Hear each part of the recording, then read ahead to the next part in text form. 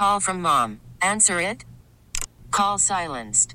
Instacart knows nothing gets between you and the game. That's why they make ordering from your couch easy. Stock up today and get all your groceries for the week delivered in as fast as 30 minutes without missing a minute of the game. You have 47 new voicemails. Download the app to get free delivery on your first 3 orders while supplies last. Minimum $10 per order. Additional terms apply. This episode is brought to you by Progressive Insurance. Whether you love true crime or comedy, celebrity interviews or news, you call the shots on what's in your podcast queue. And guess what? Now you can call them on your auto insurance too with the Name Your Price tool from Progressive. It works just the way it sounds. You tell Progressive how much you want to pay for car insurance, and they'll show you coverage options that fit your budget. Get your quote today at Progressive.com to join the over 28 million drivers who trust Progressive. Progressive Casualty Insurance Company and Affiliates. Price and coverage match limited by state law.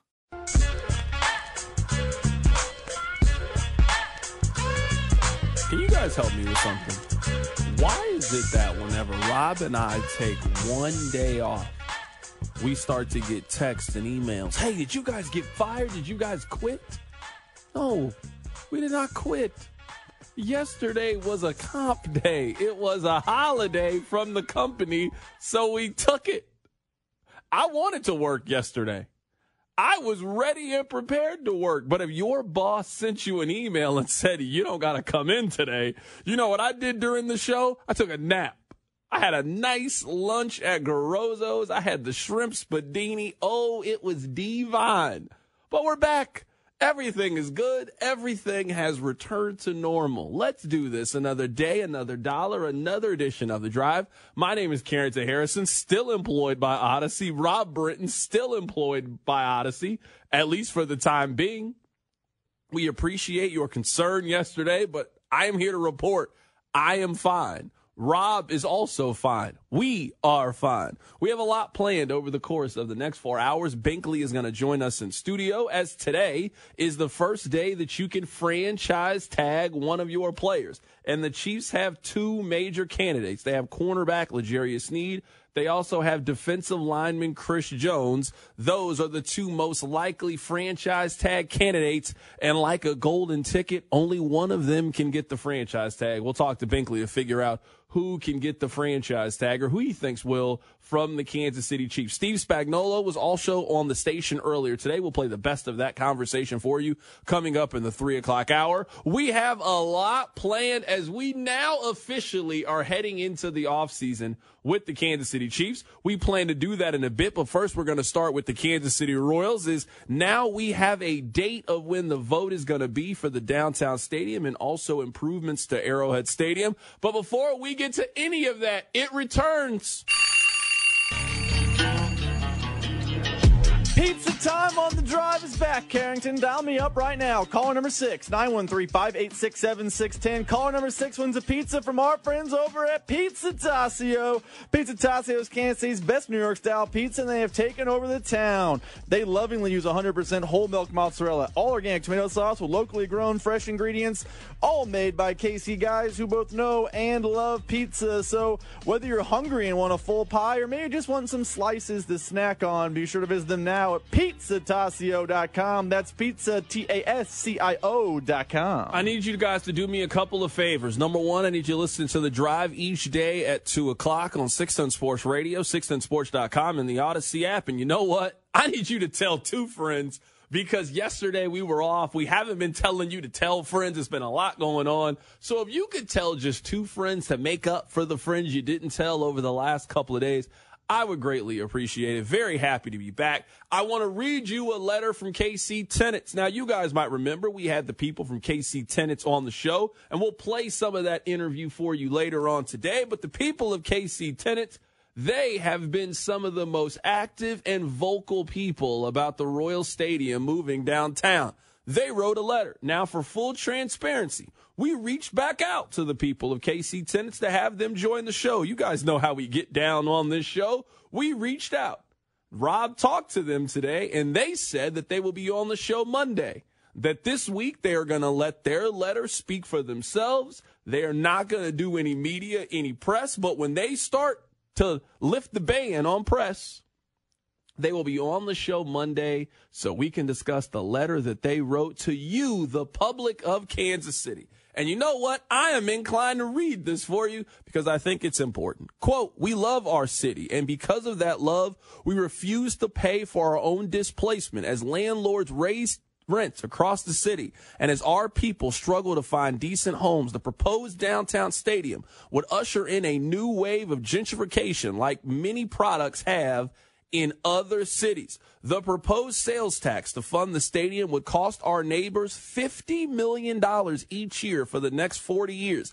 This is around $167 per household per year, all to pay for a playground for the wealthy and for tourists." Let's stop here. In a lot of things, I am actually on the side of KC tenants. I believe that they are one of the few groups in the city that are actually about it. A lot of these special interest groups talk about it, but we don't really see the action. They don't really be out there like that. The KC tenant people, they have a track record of getting stuff done. I like their energy. A couple of years ago, they disrupted a play at Starlight. They don't care. They are very radical in their belief. And you know what? I'm with it. I support them. Hold on now. Because all I've heard on the text line is how much you guys don't want to help pay for the stadium and how you're tired of it. We're talking about $167? Rob, that's what we've been arguing over for the last 3, 4, 5 months? Because if there's anybody I know did the work and did the data, it's the people at KC Tenants. We're arguing over $160 a household in Jackson County. That's the debate here. $160. You can't even buy Jordans with $167 in today's time. You can't buy a PlayStation. $167 per household. That's what we're arguing. This is also a problem that I have with this letter from KC Tenants, and I plan on talking to them about it next week. They called Kauffman Stadium a playground for the wealthy and for tourists. Now, I'm not struggling over here, but I certainly would not call myself one of the wealthy. I go to Kauffman Stadium. I imagine many of you go to Kauffman Stadium. Rob, are you a wealthy? I mean, I saw your lunch earlier today. You might be a wealthy, but for the sake of this conversation, you are also not a wealthy. You've been to Kauffman Stadium. You are also not a tourist. One of the problems and disconnect that I have with some of the conversation about the downtown stadium is we talk about the Royals and the stadium like it's not a part of our community, and it is. There's a lot of things you can say about the Royals, a lot of things you can say about Kauffman Stadium. I would never argue that they're not part of our community. So when we call the stadium a playground for the wealthy, that's not true. The Royals last year were begging everybody to go to the stadium. They were handing out tickets left and right. $5. Hey, we'll put extra hot dogs on your ticket. We'll give you a drink. Please come out to the stadium. That's not what I would consider Kauffman Stadium to be. This is an unfair characterization of what the Royals are and what Kauffman Stadium is and what it means to our community to simply downgrade it to a playground for the wealthy and for its tourists. It also says that this is a regressive tax, a tax on the working class. This tax revenue plus future incentive deal with the city would redirect our money from schools, other services, would be among the largest transfers of public money to private corporations in our region's history. I would like to point out, and I do say this as somebody who plans on voting yes April 2nd. This is a tax that we have already been paying. So I don't really know if it redirects money from our schools or other social services. I guess you could argue that instead of paying for the stadium, we can now pay for these other things in addition to what we are already paying. But it sounds like what we are currently paying is a pretty small amount. $167 per household to the Kansas City Royals. Sounds like a very, very small number to me. And then it continues on. John Sherman and the Royals ownership have withheld critical information from the public, waiting until a week before early voting to announce their location. They have made no substantial commitments to the community. KC Tenants has been invited to discuss the project, but we have refused to engage in negotiations while the details of the deals remain inaccessible to the public. Negotiations without transparency are not negotiations at all. They are a sham. Couple of things here. They're kind of right. I do think the Royals have been kind of shady with the information. I do think that the Royals have slow played this thing for much of the process. I still believe that there is a lot of things about the stadium that we don't know. Now, on the other hand, and this is not me defending the Royals, I didn't think that the billion-dollar company that is putting up $1 billion was just going to give us free reign to their information. So I don't know if it's realistic to go into this thinking that it is a true partnership no matter what they say. I know the Royals went out there yesterday, and Rob, we have the audio. We can play it for you. The Royals have told you how this is a partnership and private, public, and how we're all one big happy family. No, we're not. You guys are in a position of power, and we only know what you want us to know about this downtown stadium. So I'm actually with KC Tenants on this part. I do believe that the Royals have withheld critical information. I do think that they have slow played this thing. I have been critical of the Royals and how they've handled this from the absolute beginning. And I don't think that we are ever going to have this pure negotiation with transparency and the Royals are holding hands with community leaders. If this thing passed, they are coming to take your business. If this thing passes in a couple of months, April 2nd, and the people of Jackson County say, yes, we want this stadium downtown, and yes, we want to continue to help subsidize Arrowhead Stadium, I am telling you that if there is a disagreement between you and the Royals, you are not stopping their $2 billion project. They are coming to take your business away from you. It also goes on in the letter to say that the teams who would benefit from this tax may threaten to leave Kansas City, and that we must not allow ourselves to be manipulated into a vote against our best interests. Vote for the future of Kansas City, and vote for the people who make this place great. Vote no on April 2nd. This is where me and the people of KC Tenants are once again on opposite sides. I believe that the Royals make this place great. I know that we like to be disenchanted with how they've played over the last couple of years, and I'm with you in a lot of ways. It's still better to have the Royals than not have them. That's still better than the alternative, right?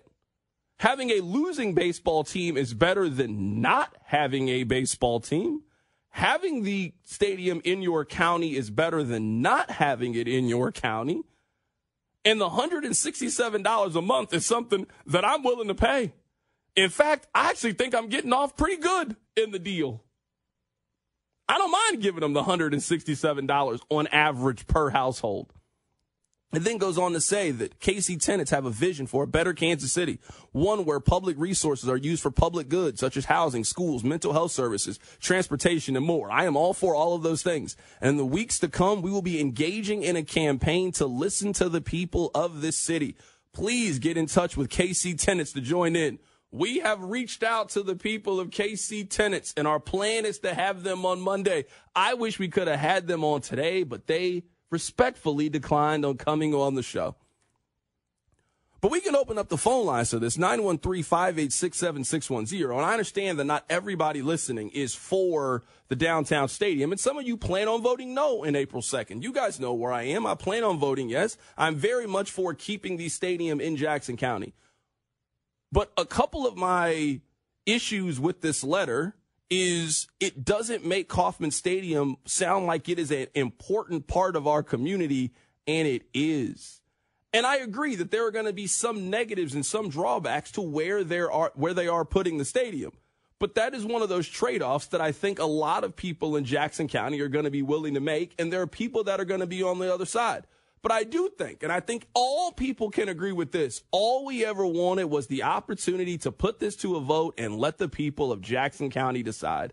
And now the plan is out there. And I expect over the course of the next 2 months, we will continue to get more and more information that when you go to the ballot, you can make an informed adult decision about what you want to do. That is all I ever wanted. And we are getting closer and closer to that. And we are starting to hear more and more arguments of no. And I'm sure you've seen on social media, Rob. I've seen it on social media. The people that are opposed to this have been very, very vocal, and it will be very interesting to see how the Royals, over the course of the next 35, 45 days or so, how they really try to spin this thing and try to get their vision passed. I do want to be clear about this. As much as I want a downtown stadium, this vision is their vision. It is not our vision. I'm fine with it. I am for the downtown stadium. But from the moment John Sherman took over control of the Kansas City Royals, this has been his plan from the beginning. From the first press conference that he had as the owner of the Kansas City Royals, he has told you his vision. It is to build the stadium that they showed us last week. That is their vision. A week ago, that is their plan. They finally got it onto the ballot. It'll be very interesting to see how they get this thing passed and what help they get from the Kansas City Chiefs. Because also in this conversation, it is not being sold as an extension of the tax. It is being sold solely as a downtown stadium. And as we get further and further into the campaign part of this, it is not just saying no to the downtown stadium. I firmly believe that a no vote on April 2nd is you telling the Kansas City Chiefs that they are fine moving to Kansas. And I am not fine with the Kansas City Chiefs moving to Kansas. We can keep this conversation going on the other side. 913-586-7610. Speaking of the Chiefs, DraftKings has put out their odds for where Chris Jones' next team is going to be. I'll tell you the top 5 next. Keep it right here. It's The Drive. You're listening to The Drive with Carrington Harrison. Remember to follow the show on the Odyssey app or wherever you get your podcasts. Brought to you by DePasquale Moore. Car wreck? Get the money you deserve. Mike's got this on 610 Sports Radio and the Odyssey app. Download the Odyssey app and listen to The Drive with Carrington wherever you are.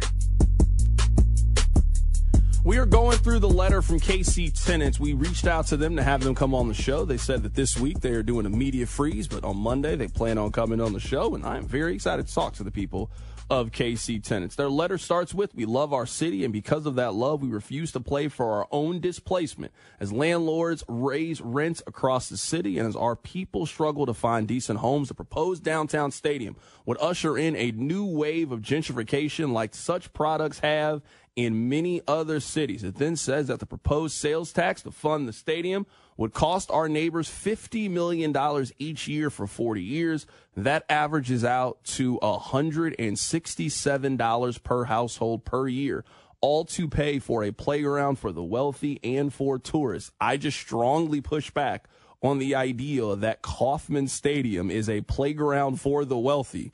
A majority of us, I don't want to say all of us, I'm not here to assume, but I would assume many of you listening at one point have been to Kauffman Stadium, and that is just not what I would call a playground for the wealthy or for tourists.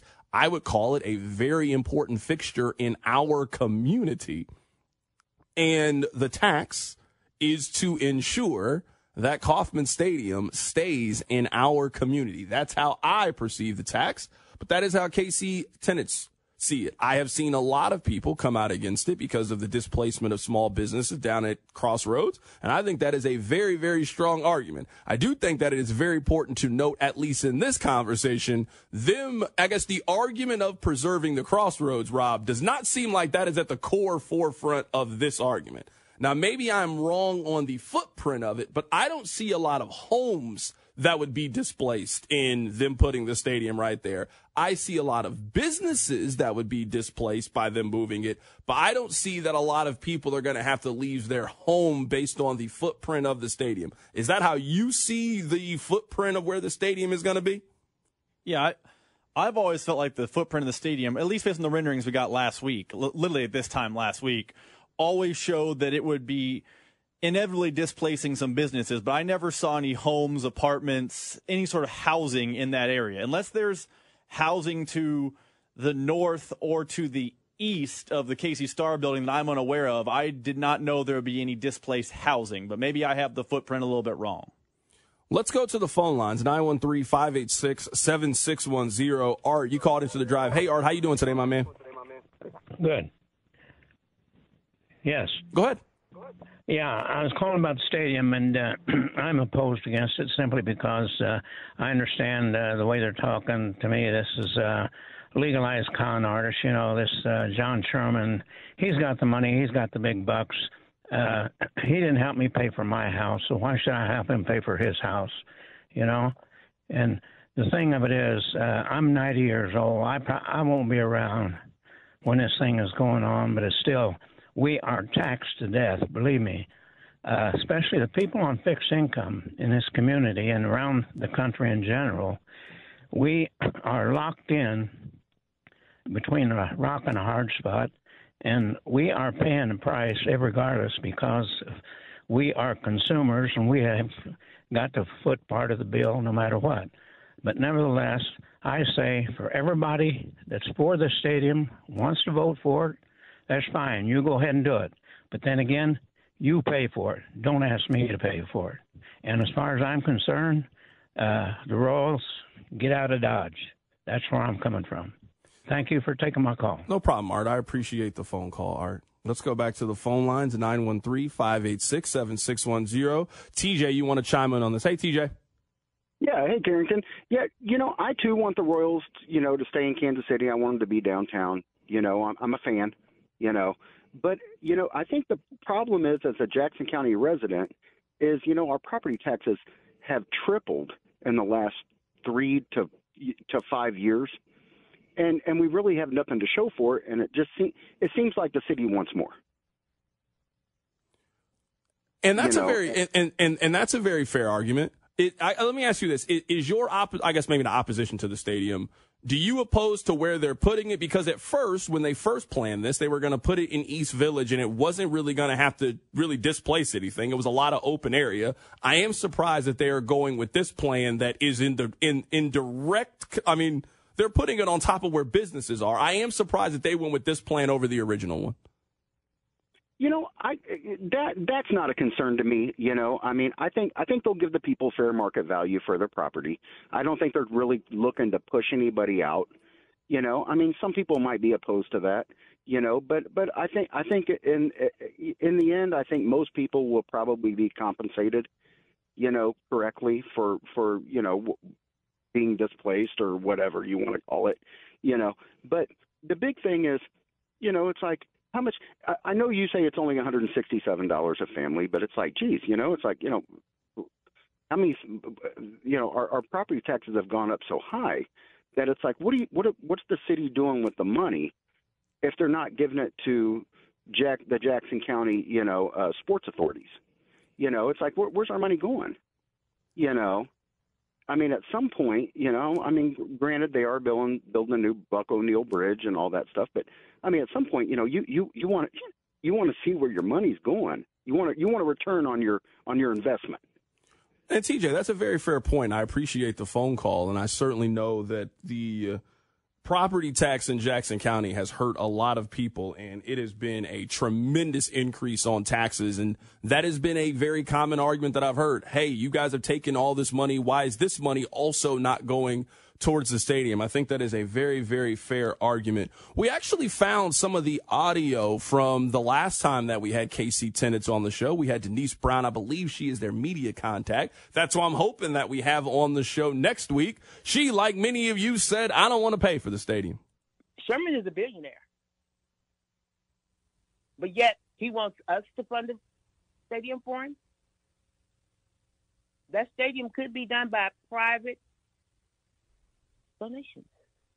And if he's a billionaire, he definitely knows how to work that and do it if he chose to do it that way. Maybe this is just a part of the argument that I am just resigned to in all of this. And I'm not saying that it is right. In fact, when you think about it morally, it is probably wrong. This is just the cost of having a professional sports team in your city. Like, this is one of the things that you are going to help pay for. That John Sherman is incredibly wealthy. I'm assuming a lot of his peoples are also incredibly wealthy. But if you want to live in a city that has professional sports, part of your taxes is going to help to ensure that that team stays where you live. Now, I know that the Royals are very different than some of the other cities, that if you vote no on these things, like I've seen a lot of people say this, well, if it votes no, then why won't the Chiefs just do it?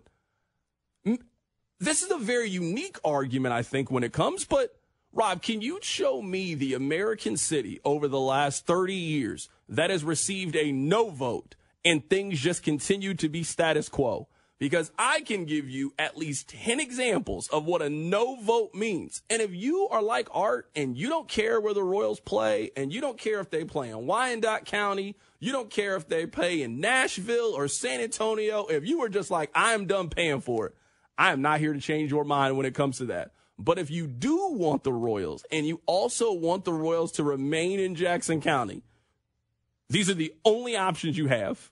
Yes or no? I don't think that there is another option where you vote no and then the Royals come back in a year with a new plan. It's like, hey, well, we're going to stay exactly where we are. You guys were right.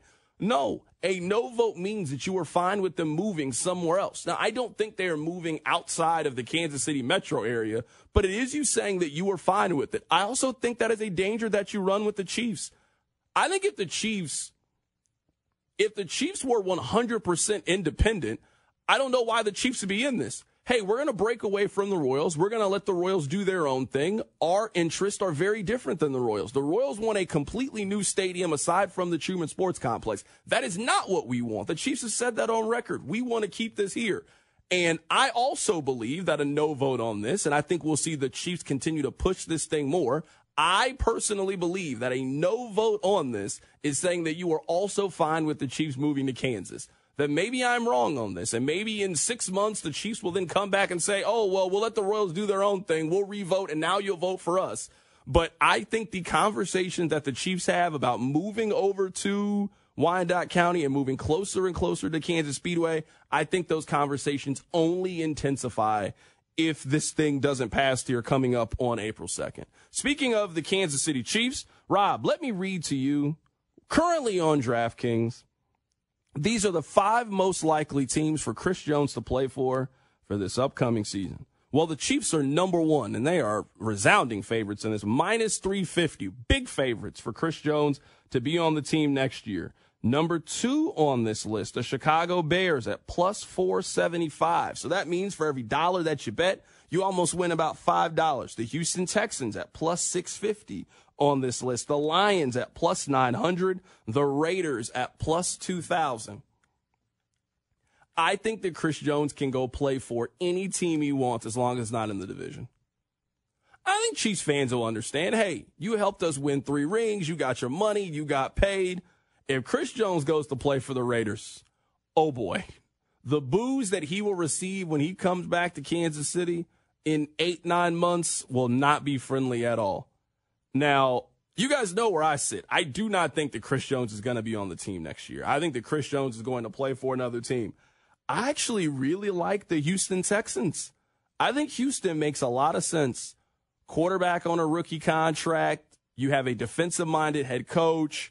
You feel like you have the quarterback in place, so now you maybe have 3-4 years to take advantage of his rookie contract so you can take on a defensive contract that you were not expecting to take on, and you can go get a difference maker in the on your defensive side. I actually think the Texans make a lot of sense to go out and make a very serious play for Chris Jones. They're also not a team that I think would trade for Chris Jones. I think they got way too much cap space, and they can go in so many different directions. I don't think they're a real tag and trade possibility. Out of this list and this grouping, I think a lot of people are going to gravitate towards Chicago because of the closeness with Ryan Poles. They also have the 5th most cap space to spend. I think Houston, a team on a rookie contract, also makes a lot of sense. So a couple things. One, I want to get ahead of this. If you believe it is Chicago, I want the record to show that does not mean the Chiefs are getting a number 1 or number 9 overall pick back. Like, do we agree on that?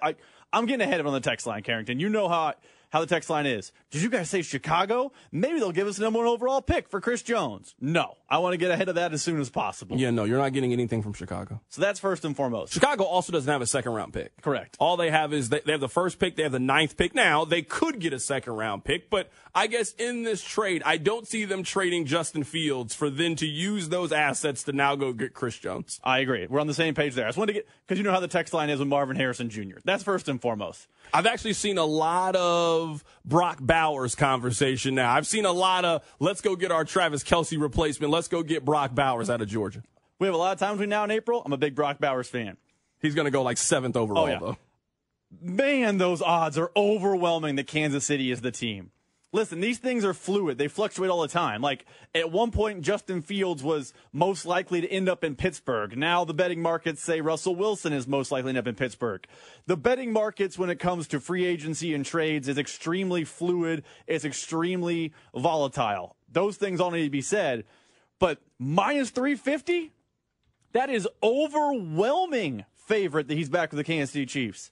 I believe he's back with the Chiefs. I think what he said at the podium, albeit may have come after being overserved, does matter. And the fact that the Chiefs have at every juncture with Chris Jones tried to keep him on the team, and they talk about how much they love Chris and all these things matter. The fact they retained their tag rights last Friday matters to me. But I'm surprised someone who puts a little wager down here and there as often as you do is just ignoring the minus 350. That's like Kansas versus Washburn level of odds. That's a huge number. Well, I imagine you put a lot of stock into what Adam Schefter has to say of ESPN. And Adam Schefter made a list yesterday about players who he thinks starting today. So today is the opening of the franchise tag window. You have 2 weeks.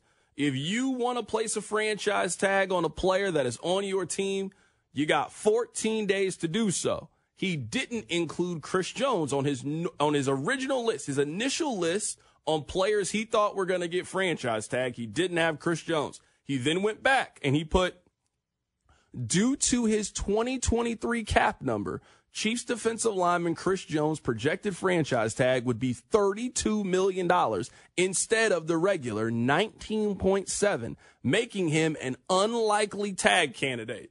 Now, I don't believe that Adam Schefter, just out of nowhere, throws that little tidbit of information unless he has been hearing that from somebody. There is not a single human being who is more plugged into the business side of the National Football League than Adam Schefter. I don't think that he was going purely off opinion. I think he was going off reporting and what he has heard from people in the know that either the Chiefs have made it clear to him that they are not franchise tagging Chris Jones, or other teams feel very strongly that Chris Jones is not going to be the franchise tag player.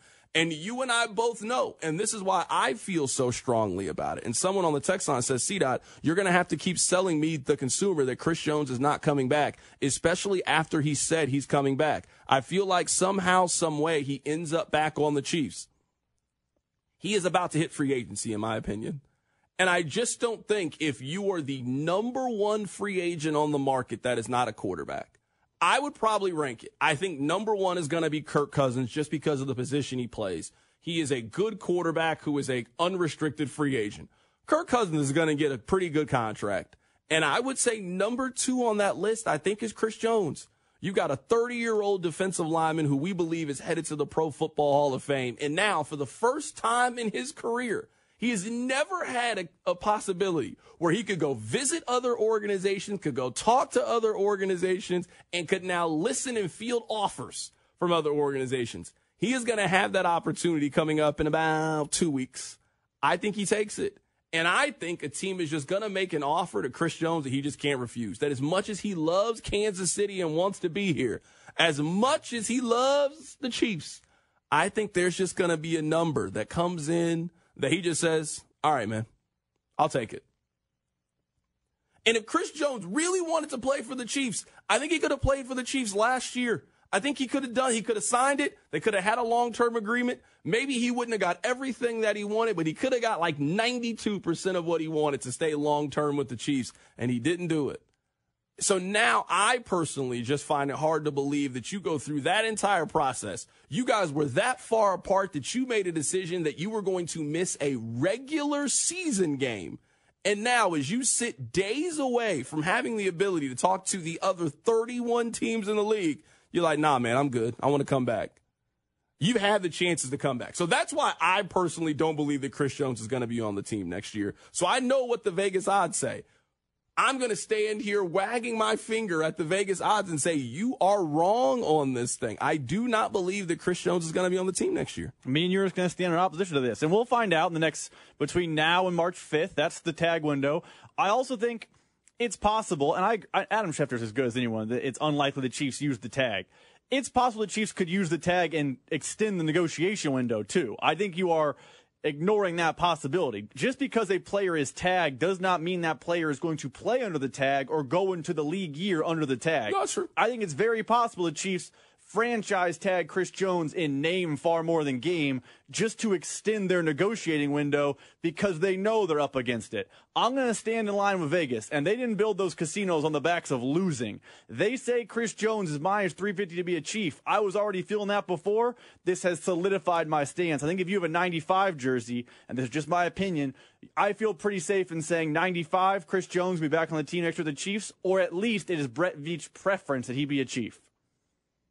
We can keep this conversation going. 913-586-7610. The text line is pretty split on this. C-Dot, it's not Chris Jones you have to worry about. It's his agents and him being their meal ticket.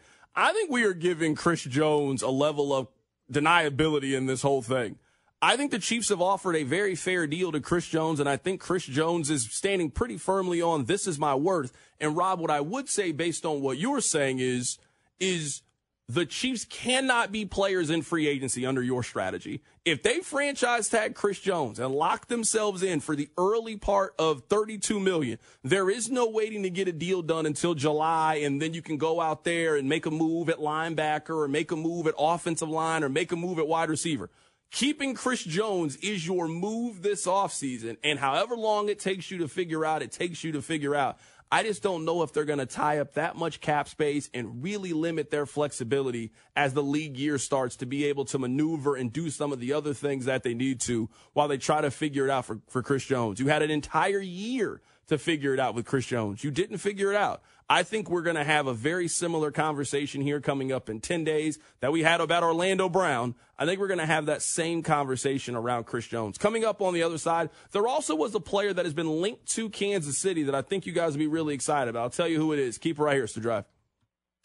You're listening to The Drive with Carrington Harrison, brought to you by DePasquale Moore. Car, truck, or motorcycle wreck? Remember, Mike's got this on your official broadcast partner of the Kansas City Chiefs, 610 Sports Radio.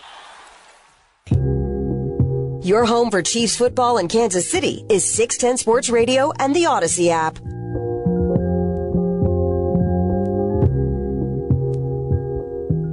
Play this audio for you guys coming up in a bit. We were talking about Chris Jones. Today is the first day that the franchise tag window is open, so the Chiefs have 2 weeks to make a decision on Chris Jones, at least in relation to the franchise tag. Now, you can agree to a deal long-term with Chris Jones, and you can make an announcement. It just doesn't happen until the league year. I think you guys understand what I'm saying, at least when it comes to this.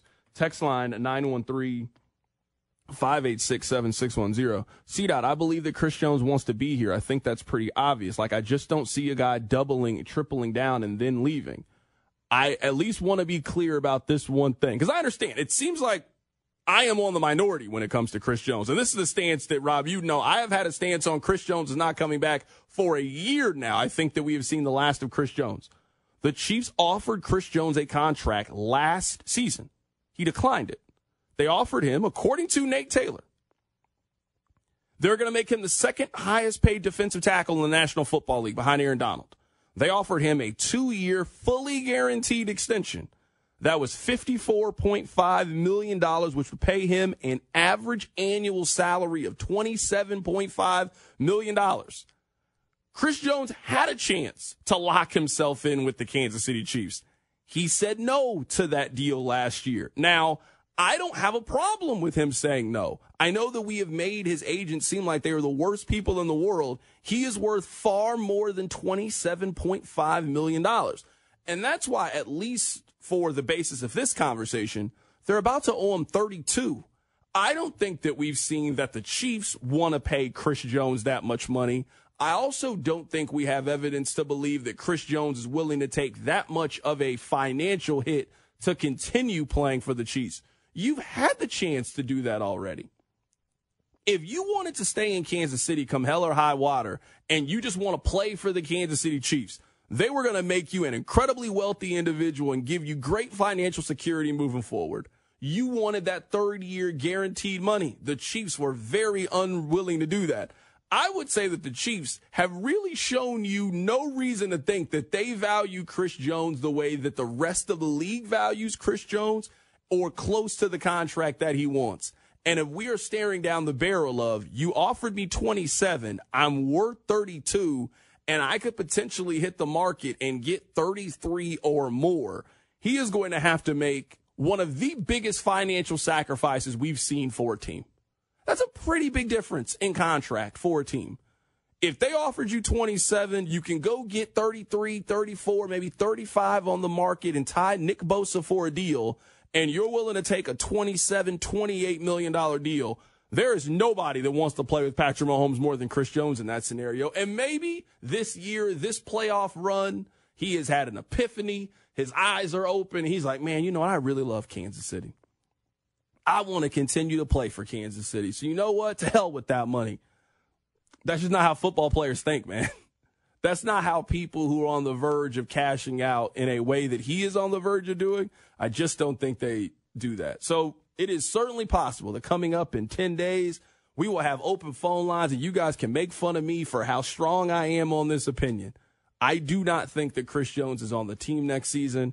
I think he is going to be a free agent, and I think that we are going to see a deal on day one of free agency, whether it be from the Chicago Bears, whether it's from the Houston Texans, whether it's from one of these teams. I think we will all say, oh, I get it. I get it. You signed 4 years, $115 million. I get why you didn't take the 2 for $54 that the Chiefs offered you last season. You have more money, more guarantees, and more financial security in this new contract. It makes sense why you took that deal. Coming up at the top of the hour, I got a little bit of an issue with the Kansas City Star. I'll tell you what that issue is here coming up in just a bit. I want to play for you what Jeff Darlington had to say of ESPN. Listen to the name he threw out for the Kansas City Chiefs. Let's get to Mike Evans, though. This is the most interesting one to me of all, perhaps of the offseason in general. If the Bucs can't lock him up and he does commit to going elsewhere, the Kansas City Chiefs should absolutely be pursuing Mike Evans. To me, we should not forget. I understand the dynasty that is the Chiefs. I talked about how they can morph into many different things. But we should not forget the middle of the season. We should not forget the league-leading number of drops that the Chiefs faced. I don't know that it is sustainable to do what they did in this postseason. They've got to go get weapons, and Mike Evans should be absolutely at the top of their list. He would be a game changer for Patrick Mahomes. Now, Rob, you know that I've had my opinions about Mike Evans, and it's not that I'm not down on Mike Evans. You guys just have him in the Hall of Fame, and I don't have him in the Hall of Fame. I've never denied that Mike Evans is a very talented wide receiver, a very, very good wide receiver. This is a fantastic move if it happens, and Mike Evans is near the top of my list. If they're going to be in the veteran wide receiver market, which I think they will be. Like right now, Rob, if you were asking me early before we get to the combine, this is like the real first day of the offseason. I think the Chiefs take a decent swing in free agency and they go get a Calvin Ridley type. They go get a Mike Evans. So you spend a little bit of money in free agency, and I think they address the offensive line, whether it's at left tackle, whether it's preparing for, hey, we're not going to have Creed Humphrey maybe moving forward. We're not going to have Trey Smith. I think they're probably going to go offensive line in round one of the NFL draft. Mike Evans is a really, really good option to go out there in free agency and spend a little money on. You probably get Mike Evans for around what Odell was. Do they want to spend that much money on a veteran wide receiver? I mean, if I'm Mike Evans and I saw what Odell Beckham just got in free agency, he signed a $15 million deal. I mean, 2 for 30, maybe 2 for 32. Odell got around 13 guaranteed. I mean, it was basically a fully guaranteed deal. I think that's what Mike Evans is worth. I think he's worth a 2-year, 16 per kind of contract. I'm not against spending a little bit of money to going out there and get Mike Evans and having a real down-the-field threat that this organization hasn't had in the last couple of seasons since losing Tyreek Hill. I'm for them going out to go get Mike Evans. I'm absolutely for it, 100%. Listen, what Jeff Darlington said in the middle there is kind of how I feel. I was on this Patrick Mahomes is so great, he doesn't need wide receivers, he'll keep doing it by himself bandwagon. I felt that way for a while. But the middle of this season, I turned. And even though they won the Super Bowl and they were incredible in the postseason, I think what happened in the middle of the season still matters, and we still need to look at it as a data point. They led the NFL in drops. They had a problem all season at wide receiver. The text line can be all unicorns and rainbows today because they had a Super Bowl championship parade. But at the end of the day, in October, they had issues. So I then pivoted to, hey, Mahomes cannot continue to do more with less forever. So my offseason plan is very simple. Sign Mike Evans, draft A.D. Mitchell, keep having parades. Because Rice, Mitchell, and Evans is as good a 1-2-3 in the NFL as you will find. So I am admitting I was wrong in the past. I was fine with the MVS Justin Watson plan because Tyreek Hill was too expensive. I've pivoted off that. It's time to pay money for some wide receivers. Draft A.D. Mitchell out of Texas in the first round. Sign Mike Evans. Keep having parades. That is going to be my slogan into the offseason. Mitchell Evans Parades 2024. Someone on the text line says, CDOT, he's had 10 straight 1,000-yard seasons. How can you say that he's not a Hall of Famer? I really think I will make this list on the other side. I will use wide receivers that have played during the same era of Mike Evans. I'm not sure if he is a top 10 receiver of his own generation. Where are you at, Rob? Just right now, just on the top of your head. I'll make this list during the commercial break, and we can end this Mike Evans. Is he a top 10 receiver in his own era? Can you define his era? Because he's in the same era as Justin Jefferson? Because their ages are significantly different. Mike Evans played college. You tell me how you want me to do it. Hold on. Let me pull up right here. I think Mike Evans was drafted in 2008, but let me be 100% Mike Evans certain. Was on that, 2000. He's on that Johnny Manziel team, which would have been way later 10, than that. My bad. 11. 2014. I was way off on Mike Evans. That's my bad. 2014. You tell me what time frame you want me to start. 14 to 20. That's 14 to 20. Guys that were playing. So we're not. So Justin Jefferson doesn't count. No. Jamar Chase doesn't count. Not his generation. That's the next wave. All right. So I have 6 drafts. I have 14 to 20. 14 to 20. All right. I'll do that on the other side. I'll come up with my top 10, and we'll see if Mike Evans is the top 10 of his own. Even though he is in the same NFL that Justin Jefferson is, you know what? I won't even include him. We'll do that on the other side. Keep it right here. It's The Drive. Call from mom. Answer it. Call silenced. Instacart knows nothing gets between you and the game. That's why they make ordering from your couch easy. Stock up today and get all your groceries for the week delivered in as fast as 30 minutes without missing a minute of the game. You have 47 new voicemails. Download the app to get free delivery on your first 3 orders while supplies last. Minimum $10 per order. Additional terms apply. I'm Sandra, and I'm just the professional your small business was looking for. But you didn't hire me because you didn't use LinkedIn Jobs. LinkedIn has professionals you can't find anywhere else, including those who aren't actively looking for a new job, but might be open to the perfect role, like me. In a given month, over 70% of LinkedIn users don't visit other leading job sites. So if you're not looking on LinkedIn, you'll miss out on great candidates like Sandra. Start hiring professionals like a professional. Post your free job on linkedin.com/recommend today. This episode is brought to you by Progressive Insurance. Whether you love true crime or comedy, celebrity interviews or news, you call the shots on what's in your podcast queue. And guess what? Now you can call them on your auto insurance too with the Name Your Price tool from Progressive. It works just the way it sounds. You tell Progressive how much you want to pay for car insurance, and they'll show you coverage options that fit your budget. Get your quote today at Progressive.com to join the over 28 million drivers who trust Progressive. Progressive Casualty Insurance Company and Affiliates. Price and coverage match limited by state law.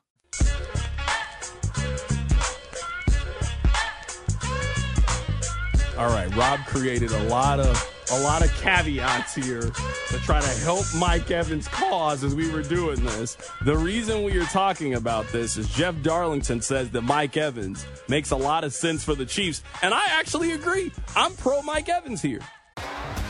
T-Mobile has invested billions to light up America's largest 5G network, from big cities to small towns, including right here in yours. And great coverage is just the beginning. Right now, families and small businesses can save up to 20% versus AT&T and Verizon when they switch. Visit your local T-Mobile store today.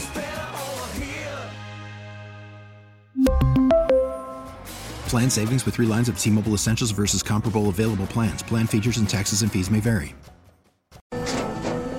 After the end of a good fight, you deserve an ice-cold reward. Modelo is the mark of a fighter. You've earned this rich golden lager with a crisp, refreshing taste. Because you know, the bigger the fight, the better the reward. You put in the hours, the energy, the tough labor.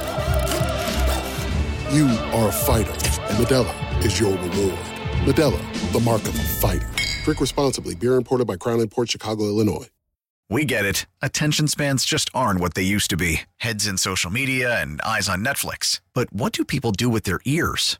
Well, for one, they're listening to audio. Americans spend 4.4 hours with audio every day. Oh, and you want the proof? Well, you just sat through this ad that's now approaching 30 seconds. What could you say to a potential customer in 30 seconds? Let Odyssey put together a media plan tailor-made for your unique marketing needs. Advertise with Odyssey. Visit ads.odyssey.com. Let's get to Mike Evans, though. This is the most interesting one to me of all, perhaps of the offseason in general. If the Bucs can't lock him up and he does commit to going elsewhere, the Kansas City Chiefs should absolutely be pursuing Mike Evans. To me, we should not forget. I understand the dynasty that is the Chiefs. I talked about how they can morph into many different things. But we should not forget the middle of the season. We should not forget the league-leading number of drops that the Chiefs faced. I don't know that it is sustainable to do what they did in this postseason. They've got to go get weapons, and Mike Evans should be absolutely at the top of their list. He would be a game changer for Patrick Mahomes. All right. And you guys know that my stance is I don't believe that Mike Evans is a Hall of Famer. Now, I do believe that Mike Evans will probably get in because he has put up a lot of good fantasy football numbers over the course of the years, and he has been a good receiver for a long time. So that means that he will probably get into the Pro Football Hall of Fame. Like that's probably what it means.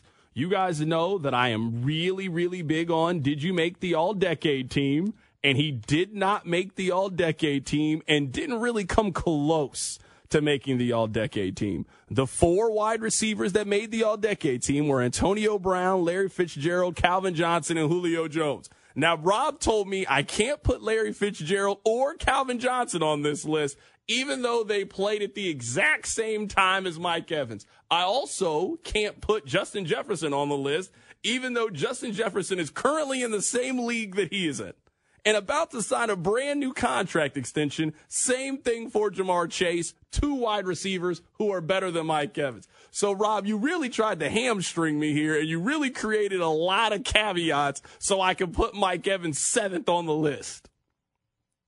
So these are the wide receivers that I come up with because it was a really difficult argument. Like, I would say the best version of Odell Beckham was better than the best version of Mike Evans. But I would never argue that Odell Beckham has had a better career than Mike Evans has had. Mike Evans has been healthier. He has been more consistent than Odell Beckham. So I did not include Odell Beckham. This is my list.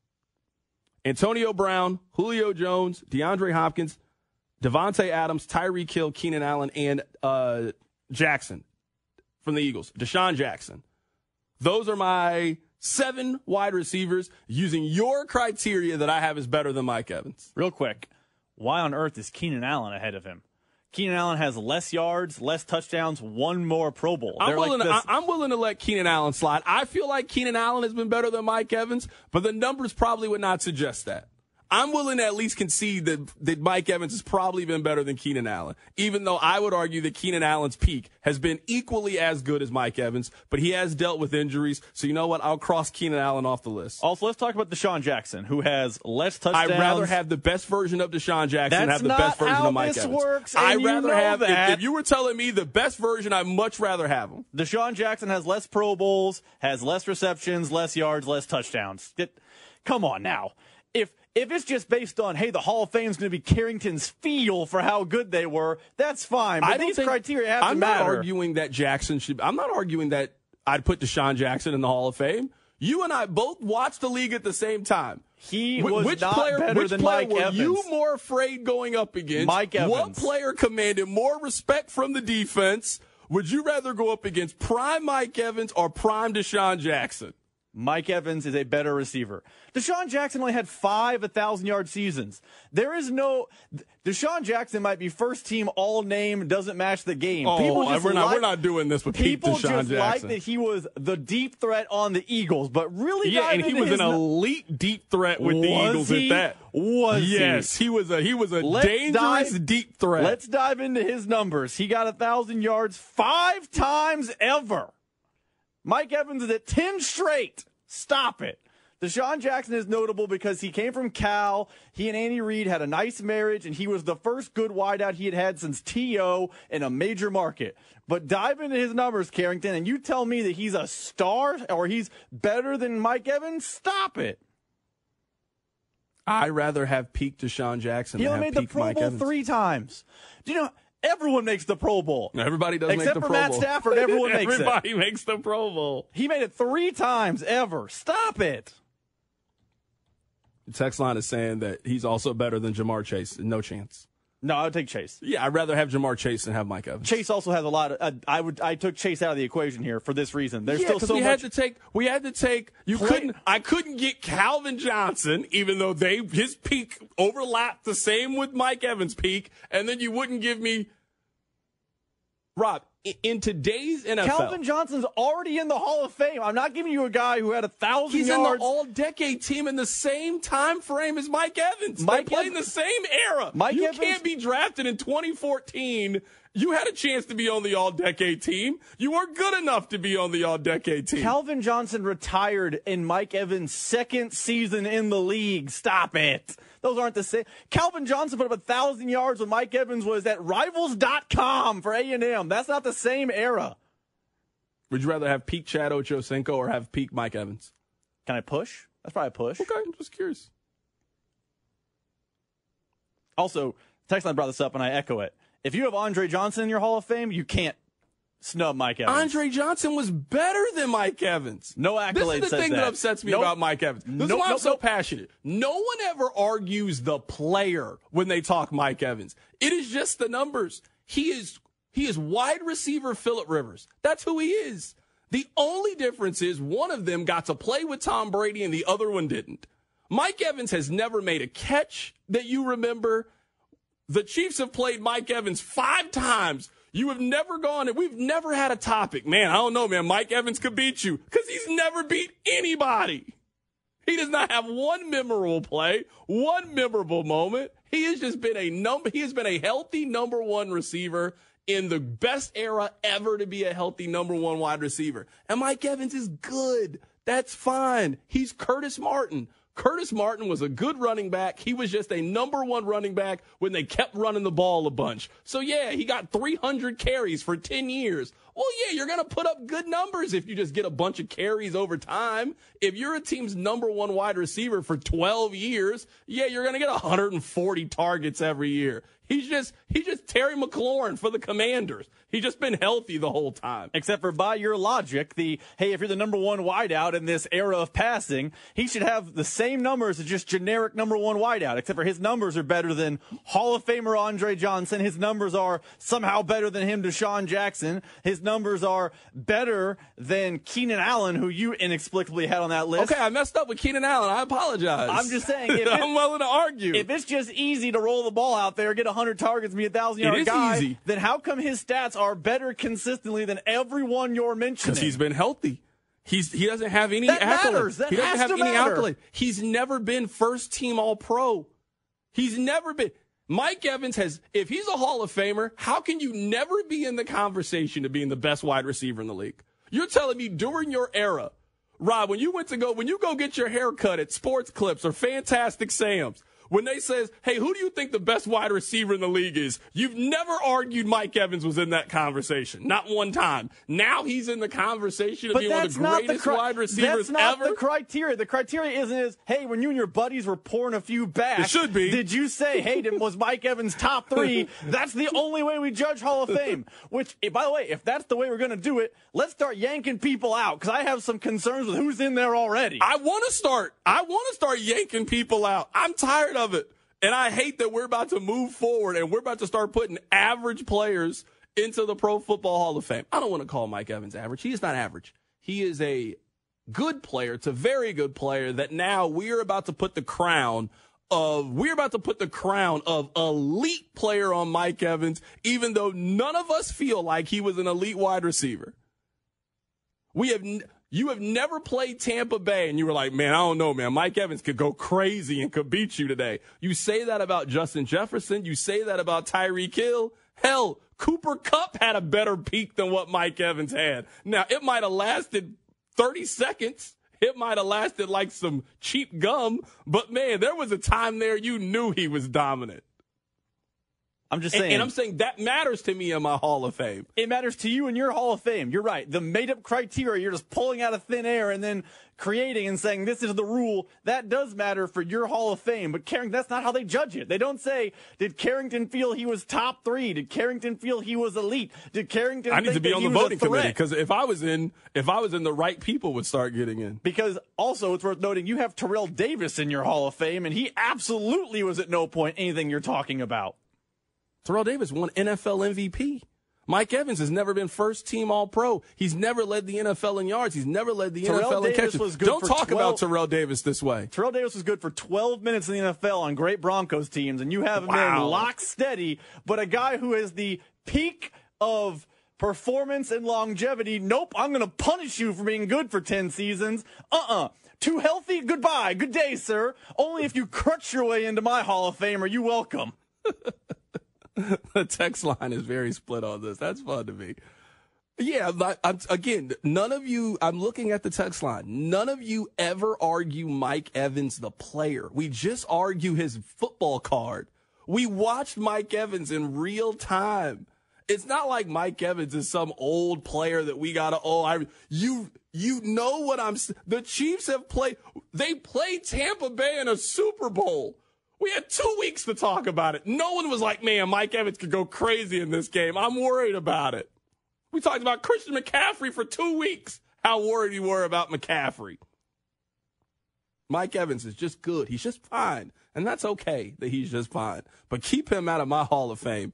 And first off, the text line, stop this Terrell Davis disrespect. Don't co-sign Rob's foolishness. Terrell Davis's peak was fruit striped gum. The man won NFL MVP and ran for 2,000 yards and was Offensive Player of the Year. And we're going to talk about Terrell Davis. Terrell Davis is more accomplished than a majority of your favorite running backs. I will fight for Terrell Davis. Absolutely, I'll fight for Terrell Davis. Coming up on the other side, Steve Spagnuolo was on the station earlier. We'll play the best of it next. Keep it right here. It's The Drive. The Drive with Carrington Harrison. Brought to you by DePasquale Moore.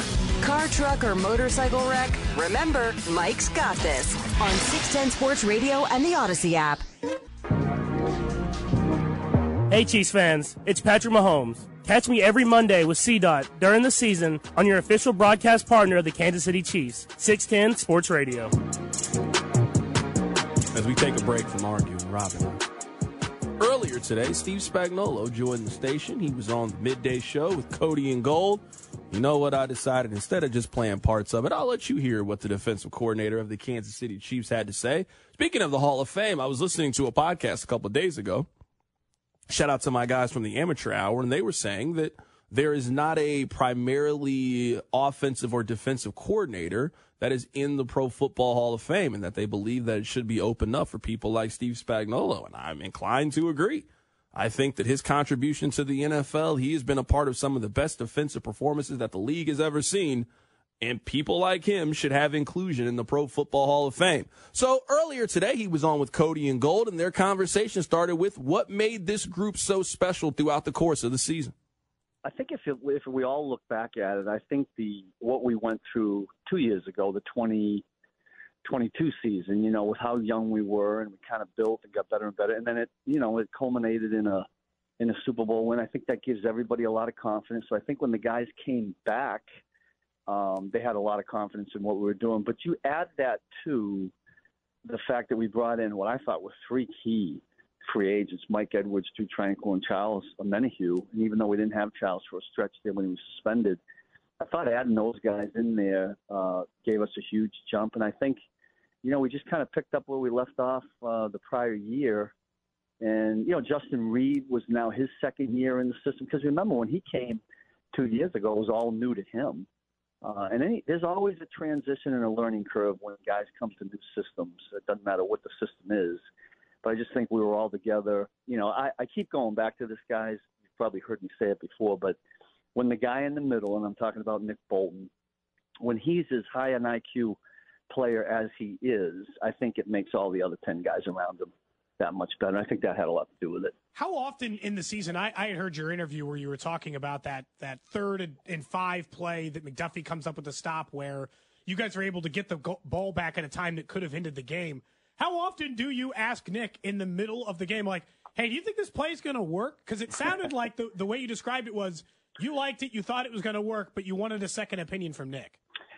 Yeah, so there were many times over on the sideline, you know, in between series that Nick and I are having conversations about, you know, what he's hearing, seeing, what he likes, what I like, and there's always go between there. Now, that one was a little unique, the situation you're talking about. What helped us was when San Francisco let it come down to the 2-minute warning, and you guys know what the commercial breaks are like in the Super Bowl. We have a lot of time there. So, you know, anytime you have extra time to think about it, we had one call that we had made that we were going to run if they ran a play. When it went to 2 minutes and we had the extra time, this is what you heard me describe. I had another thought in mind. I went to my 4th down call list, and I looked at a call there. And I just said, I'm going to see what Nick thinks about this. And when I pressed the button to talk, you know, he can't talk back. He can just hear me. But I was looking for his reaction, his body language when I asked him. And in a minute I said, how about this? He was shaking his head. He was giving the signal. He was all for it. So he had a gut feeling. I had a gut feeling. And I knew that if both of us felt the same way, it might be something we should do. And, you know, fortunately for us, our guys went out and executed, and it worked out pretty good. We're talking to Chiefs defensive coordinator Steve Spagnuolo here on 610 Sports Radio. We also heard after the game, I believe it was Justin Reed had mentioned that down the stretch of that game, you guys maybe showed some things that you hadn't used all season long, and the players reacted to that, obviously, in an extremely positive way. How often, when we're talking about in-game adjustments, it's something that just from the outside we throw there and say, man, it seems like you might be one of the best at in-game adjustments as a defensive coordinator. I guess if you could take us into that thought process and why that is something that has been so important and successful for you in this defense. Yeah. Listen, I think every coach in the league is doing that constantly. We do it a lot. The assistant coaches play a big part in that. I mean, you know, Joe and Brendan and Dave and Donald and Terry and all those guys, Alex and Rod, they're always kind of giving feedback. It's a collaborated effort. The unique thing about this group and what is so special about them is we just felt as a group of coaches that, you know, whatever we fed these guys, they would embrace and run with it. Now, not every group does that. Some guys like to stay in their own little comfort zone and not change things. But this group embraces that because they're a very high cerebral, high IQ group.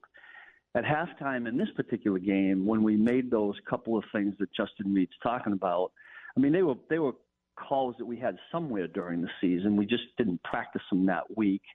Sometimes I get a little skittish on, you know, doing something we haven't practiced. But with this group, you know that they're going to be able to pick up on it. And when they're nodding their head at halftime about, yeah, let's do that, let's try to do this, it just makes you feel confident as a coach to call it, and that's what we did. I think those adjustments we made, particularly at halftime, helped us in I believe you guys would have to check for me, but I think we went 3 and outs in the second half, which was really, really key to keep getting the ball back to Patrick.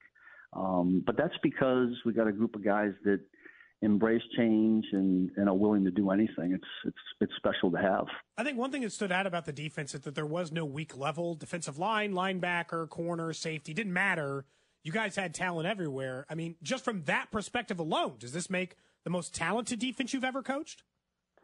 That's a tough call because, I've been blessed to be on a bunch of really good ones, and some there at Kansas City. I mean, we had talent in 2019 when we won. It took a little while to get going, and then, there were other years, and, certainly along the way in New York and some other places. But I keep coming back to this. This is what the difference was for me, because I think you can find talent everywhere. And Brett does a great job, Brett Veach, getting us talent for us. But I always rely on the football intelligence, what I call football get it. And this was the highest number of guys in one group that really had a high IQ or really good football get it. And sometimes you work with units that have, there's, 7 out of the 11 starters, and the other guys that kind of just, somebody helps them along the way. But this group, to a man, they get football, they love football, they're passionate about it, and they embrace doing anything. And that's a nice thing to have.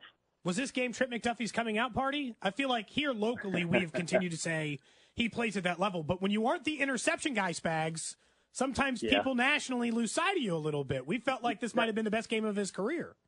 I thought it was, too. It's a great point you're making about the interceptions. When he did get that, he was elected as one of the All-Pros, right, for this season. Well, not Pro Bowl, but I think the All-Pro. Yeah, All-Pro. Yeah, second team All-Pro, I think. And I said to him after he got that, I said, Trent, that's an extra, to me, that's even more respect than most other DBs, because when you do that and you don't have an interception, I think people recognize and respect the work that you're doing, because let's face it, a lot of times those teams, right, people look at stats and they say, okay, the guy with the highest interceptions, he must be really good, so let's vote him in. But with him not doing that, I thought it was an extreme compliment to Trent, his ability and what he does. And listen, you guys have heard me say this before. The one thing about coverage guys is if they're doing their job at an elite level, sometimes you never hear about them because the quarterback's not throwing it there. And so for Trent to have gotten that kind of recognition, I thought was extreme. I still don't understand why LJ doesn't get the same, but, everybody's different. But getting back to Trent, the key play he made in the end zone was huge. The blitz that he made for knockdown was huge. And he has other tackles throughout the game, and he's covering guys. I mean, he's a real key to what we do. Him and all those DBs back there are huge. Just another minute or two with Chiefs defensive coordinator Steve Spagnuolo here on 610 Sports Radio. When we look at this particular run that this team is on, it seems like the players already very quickly, not shying away though, Coach, from talking three-peat. What's your reaction to that?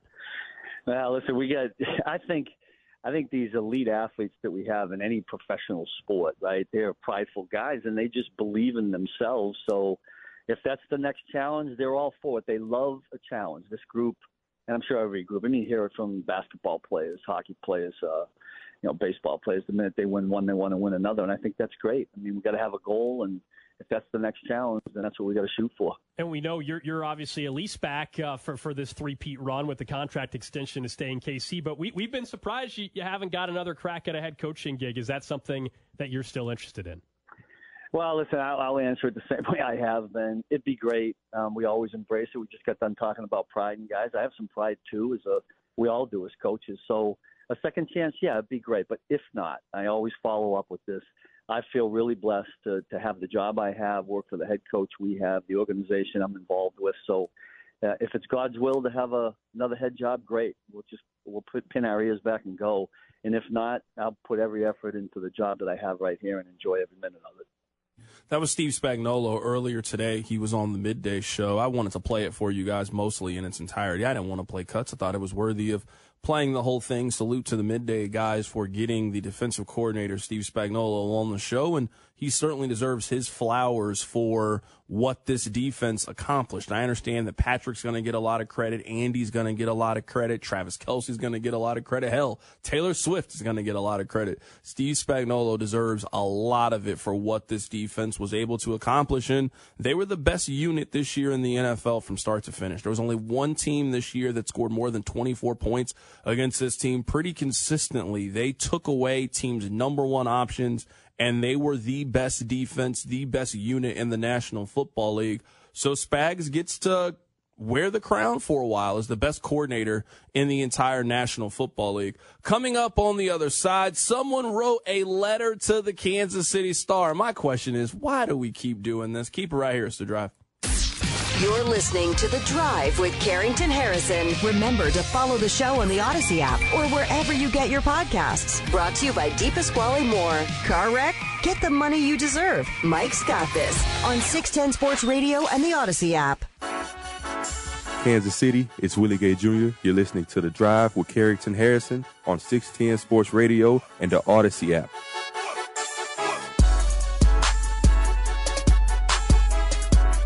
All right. I want to read to you a opinion piece that was in the Kansas City Star. Now, I want to be clear here that I don't have any issues with the Kansas City Star. In fact, I like the Kansas City Star, and I paid for the Kansas City Star. I'm signed up to their sports page. I got great respect for Sam McDowell, Vahe Gregorian, Jesse Newell, great people that work for the Kansas City Star. But as a whole, I want them to cut down on some of the foolishness on social media. And some of the foolishness that they do is, if you follow them on social media, they'll put out these opinion stories that you are allowed to post them. And I get it. That is a part of the newspaper. But it is very obvious what the intention is, and it is to generate clicks and outrage on social media that just feels very lowbrow to me and not something becoming of a paper that I view the Kansas City Star to be. And there are certain hits that they play that we know are going to get you riled up and are going to get people like me to talk about it. And I fall for it every time. And I just don't like it. Like, I know at least 3 or 4 times during the football season, they're going to post an opinion piece on how you should stop doing the Tomahawk Chop It games. And you're right, you probably should stop doing the Tomahawk Chop It games. But at this point, everybody has decided how they feel about this issue. So posting another opinion about it is only going to get people fired up and interacting with the page. You know that's it. About 3-4 times a year, they're going to post how you should stop saying Chiefs during the national anthem and how it's disrespectful. They do this 3-4 times a year. We'll be heading into the Super Bowl. And, we got to fire up one of these old opinion pages. They go down in the basement and they find a paper that someone read, a letter that they've written in the past, and now it's time to post it because it's provocative and it gets people going. Well, you know what? They have found a new trick over at the Kansas City Star, and it's people being upset that the players were drinking at the parade. Here's one of the posts that they had, Rob. I didn't write down the person's name who wrote it. Congratulations to the Chiefs players, the organization, and Kansas City's region for another exciting season and epic Super Bowl win. Reaching the summit of sports calls for celebration. Unfortunately, ubiquitous overt drinking, receiving IV fluids for hangovers, and public displays of drunkenness with the mouthpiece in front of tens of thousands of people at last week's victory rally are unconscionable and destructive on many levels. 3 of our best known and revered players, Patrick Mahomes, Travis Kelce, and Chris Jones, were prominent in their intoxicated states. With their position and notoriety, they have the potential to do great good as role models for young people and families. Instead, they choose to make fools of themselves. Why do we as fans and the Chiefs organization continue to condone such behavior? Would any other profession allow and seemingly expect these sorts of actions? If a player is too wasted at the rally to stand steady, speak, or act reasonably, then maybe there needs to be an adult in the room to throw a flag and tell this person to take a back seat. How much harm by undoing the messaging that our youth receive in schools, youth groups, and at home about the dangers of drug and alcohol consumption was done by witnessing the action of these heroes. Alcohol abuse, including binge drinking, has serious personal and societal consequences There's a lot more than this, but I think you guys get the point of what the letter is. Now, let me start with saying, you're right. Alcohol is very serious. And at some point, you should talk to your kids about alcohol and the dangers of alcohol and the dangers of consuming too much alcohol. That is a very serious conversation that every parent should have with their kids. And I also understand the frustration of seeing your kid's favorite athlete up on the stage drunk off his keister. This is my question. This is the third parade that they've had. What did you expect to have happen? It's like you went to see Saw 1, and then you went to go see Saw 2, and then you saw Saw 3, and you were complaining about how gory it is. You didn't know what to expect going into it? I'm sorry, parents. If this is your complaint after the third parade, that's a you problem at this point. You continue to sign up to let your kid watch the parade knowing that Patrick Mahomes is going to be gone off those Coors Lights. You see his stomach. This is the third championship parade that they've had. They've been this way every time. I was not surprised at how they were acting on the stage. Not in the least bit. Now, my sensibilities might be a little bit different than your sensibilities. I don't care if they're drinking or not. As long as they are not driving afterwards, you are more than free to get up there and drink as much as you want. I don't care. I really don't care. Now, I will say this, and maybe people disagree. I don't think they should hand you a microphone when you've been drinking like that. Travis, you were drinking all day. I saw you. And for a man your size to be as drunk as you were going hard. You destroyed that bottle of Don Julio 1942. But if you were telling me that Travis Kelce didn't drive home and they had ample transportation to get him back to his nice house out in Leawood that's got the gated community, hey, Trav, man, have fun. That is certainly your choice to go out there and do it. Rob, my thing is I don't know how people are surprised at this point at how they act during the parade. This is not our first one. We've seen this time and time again with their actions at the parade. I didn't expect this parade to be any different than the other two that they have been a part of. Don't you assume some responsibility if you were letting your kid watch the championship parade, whether you went down to Union Station or whether you watched it on television? Didn't you sign up for the fact that, you know what, Patrick Mahomes might be drinking during the championship celebration? So, I don't want to sound like a Karen because I'm fine with drinking. I'm fine with them drinking. They're all over 21. They have rides laid out for them. To my knowledge, they don't drive back from Arrowhead after they've been to their homes. It is just a party in their name. And if you're of legal age, go crazy, folks. Like, it's not nearly the same, but when things that are good happen in my life, your life, the text line's life, we might have a few cocktails. It's normal to me. But I agree with you. Like, if you are going to put down a bottle of Don Julio 1942, maybe you should not pick up the microphone. Because where I don't want to say I agree with the article, but where I see eye to eye with the article, let's say it that way, is Travis Kelce, due to his level of intoxication, did make a little bit of a fool of himself on the stage. But isn't that a Travis Kelce problem? I agree. And not our problem. I don't disagree with you. I think everybody agrees with you. If your point is, Travis Kelce was way too drunk to be up there. Okay, that's fair. All I'm saying is they've been like that every single time. Every single time. Every time they have been up there. And maybe this is just society, and I get it. Like, Patrick Mahomes is a really good football player. But we also know that Patrick Mahomes uses language that you also wouldn't want your kid to use, right? We had a whole television show about it where they followed him around, right? They had a whole television show where we followed Patrick Mahomes around, and he used language that you don't want your 9-year-old kid to use. We know enough about Patrick Mahomes' personal life at this point to say that Patrick Mahomes, you know what? He enjoys an adult beverage. Now, I have no reason to believe that he was driving drunk or that he didn't get home safely. We know this about Patrick Mahomes at some point. So maybe there are some things that you absolutely, Patrick Mahomes has qualities that you want your kid to follow. You want your kid to work hard. You want your kid to do all of these things. But he also has other qualities. Doesn't that just make Patrick Mahomes a human being? Doesn't that just make him a person? There's some things about people that you like. They have other qualities that you don't like and you wouldn't teach the kids. I don't think that's a bad thing. I just think that means, if anything, I would say that these are the moments that we get the most human being version of Patrick Mahomes that we ever get.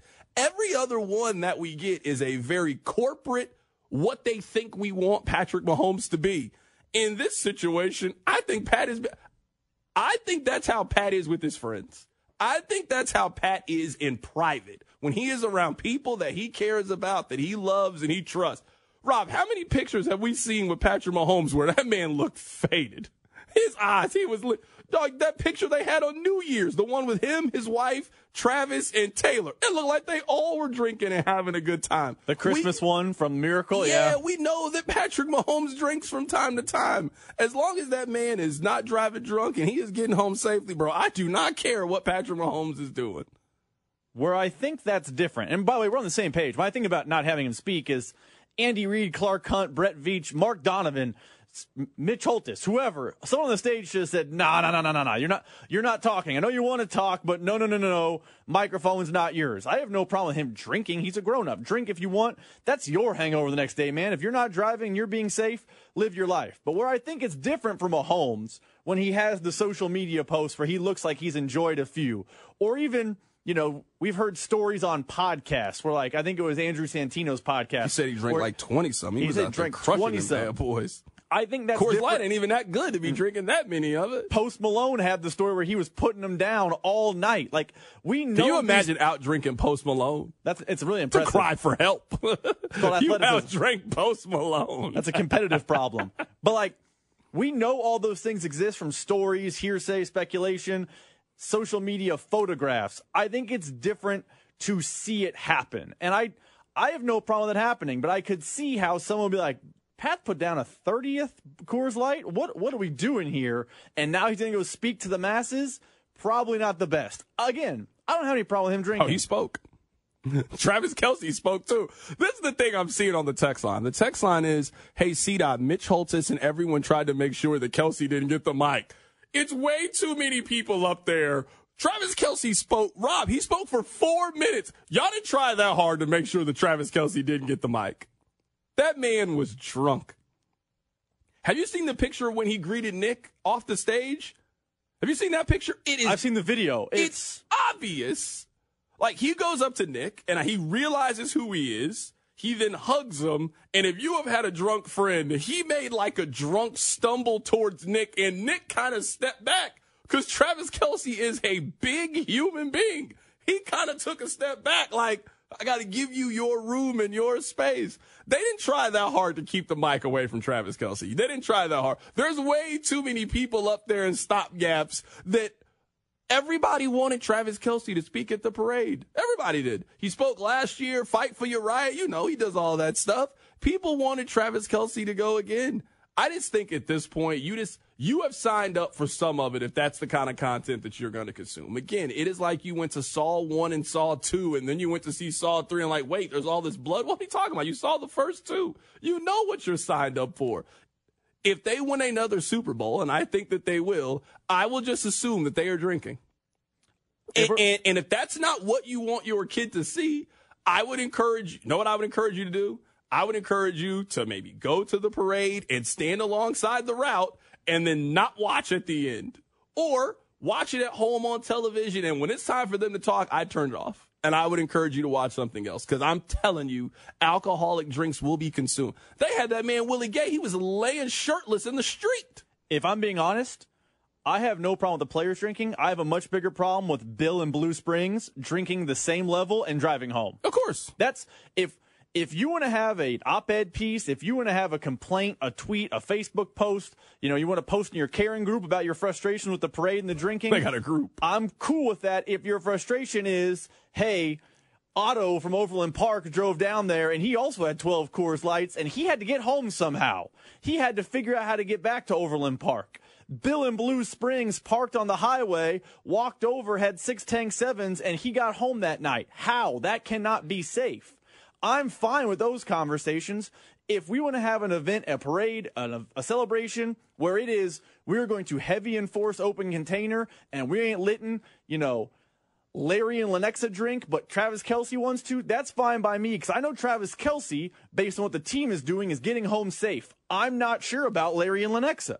Text line 913-586-7610. CDOT, I think it's disrespectful for them to be drunk at a public event. I don't feel disrespected. Now, I'm not saying that you don't feel disrespected. You're certainly entitled to feel that way. I don't feel disrespected. In fact, I don't really care, honestly, that they were drunk at a public event. As long as you don't drive, it does not bother me in the least bit what you are out there doing. I don't care at all, actually, whether they were drinking or not.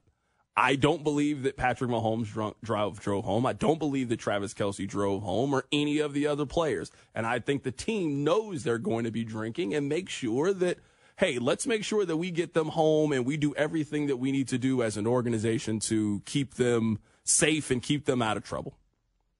And as long as they do that, then good. That's fine with me. That's fine with me.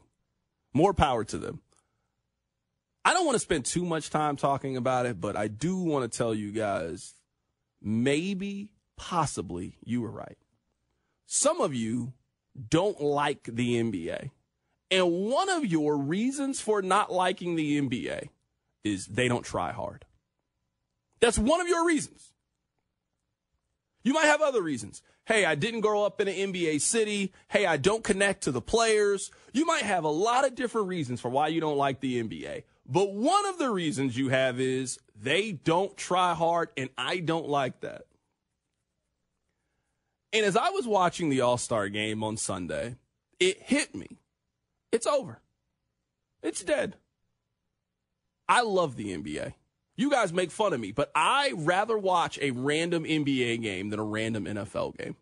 Not talking about the Chiefs, but on a random Thursday night, I don't really have much of an interest of watching Giants and Commanders. Like, I'm okay. I'm fine. But I really enjoy watching the NBA. There is such a disconnect, I think, between the average American and the average consumer and the NBA player. And it's like at times you have to twist their arm to get them to go to work. You have to create special provisions. Hey, if you don't show up to work, then you can't be on the All-NBA team. Hey, if you don't show up to work, then you can't win MVP. Hey, well, you can't just play for a couple of minutes. You got to at least play for 20 minutes to qualify. There are so many parameters around getting them to play.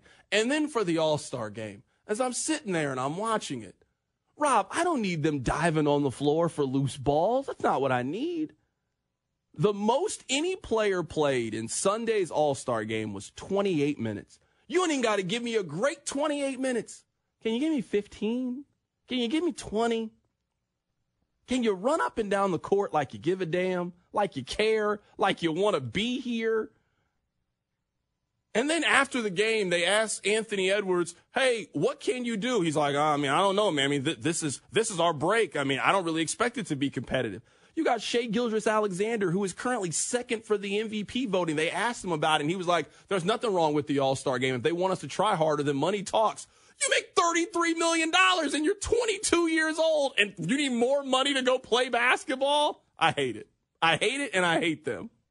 I hate it. I really don't like it. You guys might be right about NBA players. I'm not trying to equate my job to their job or any of that.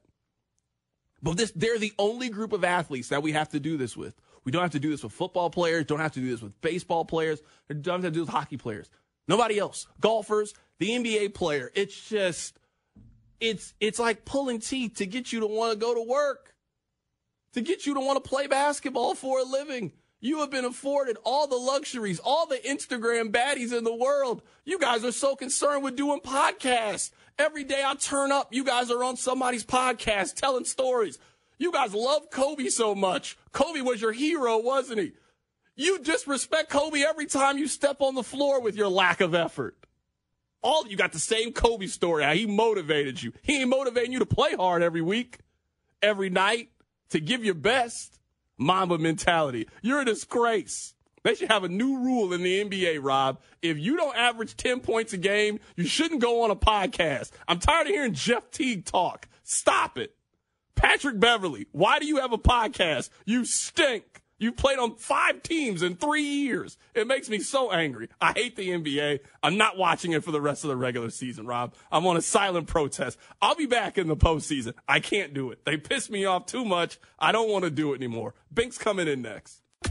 He is the master of the mock and football expert. I looked at last year's top 20 sackers in the NFL, and there's 28 of them because 8 of them, had tied.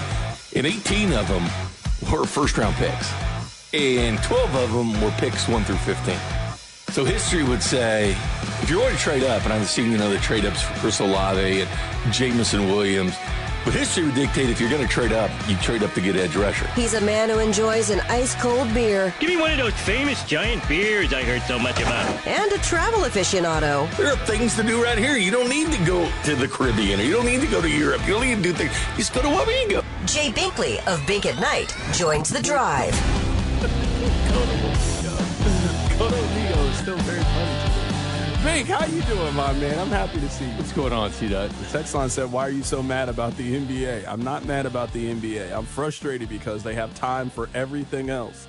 I mean, they have all the time in the world to go shopping for goofy clothes to walk into the game, yet they don't want to try hard during the game.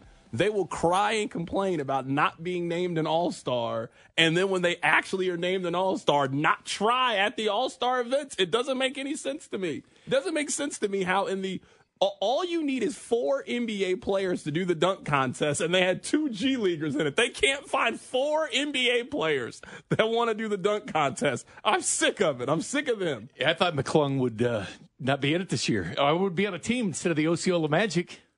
Then they had Jacob Toppin. I didn't even know Obi had a brother. How about Shaq wearing one of his jerseys there?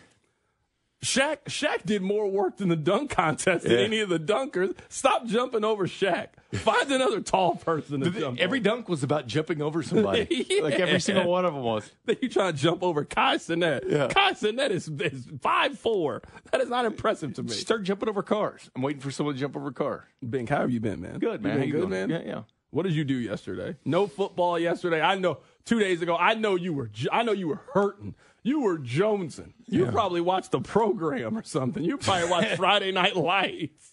Yeah, you watched the replacements on Sunday. Be real with us. No, I didn't. Didn't do a lot, to be honest with you. It's kind of a rough weekend. The combine will start here at the end of the month, so we'll have the combine. You got to get it back. We'll have the combine coming back, and then we get the draft coming up in April and stuff. So, good football is on the horizon.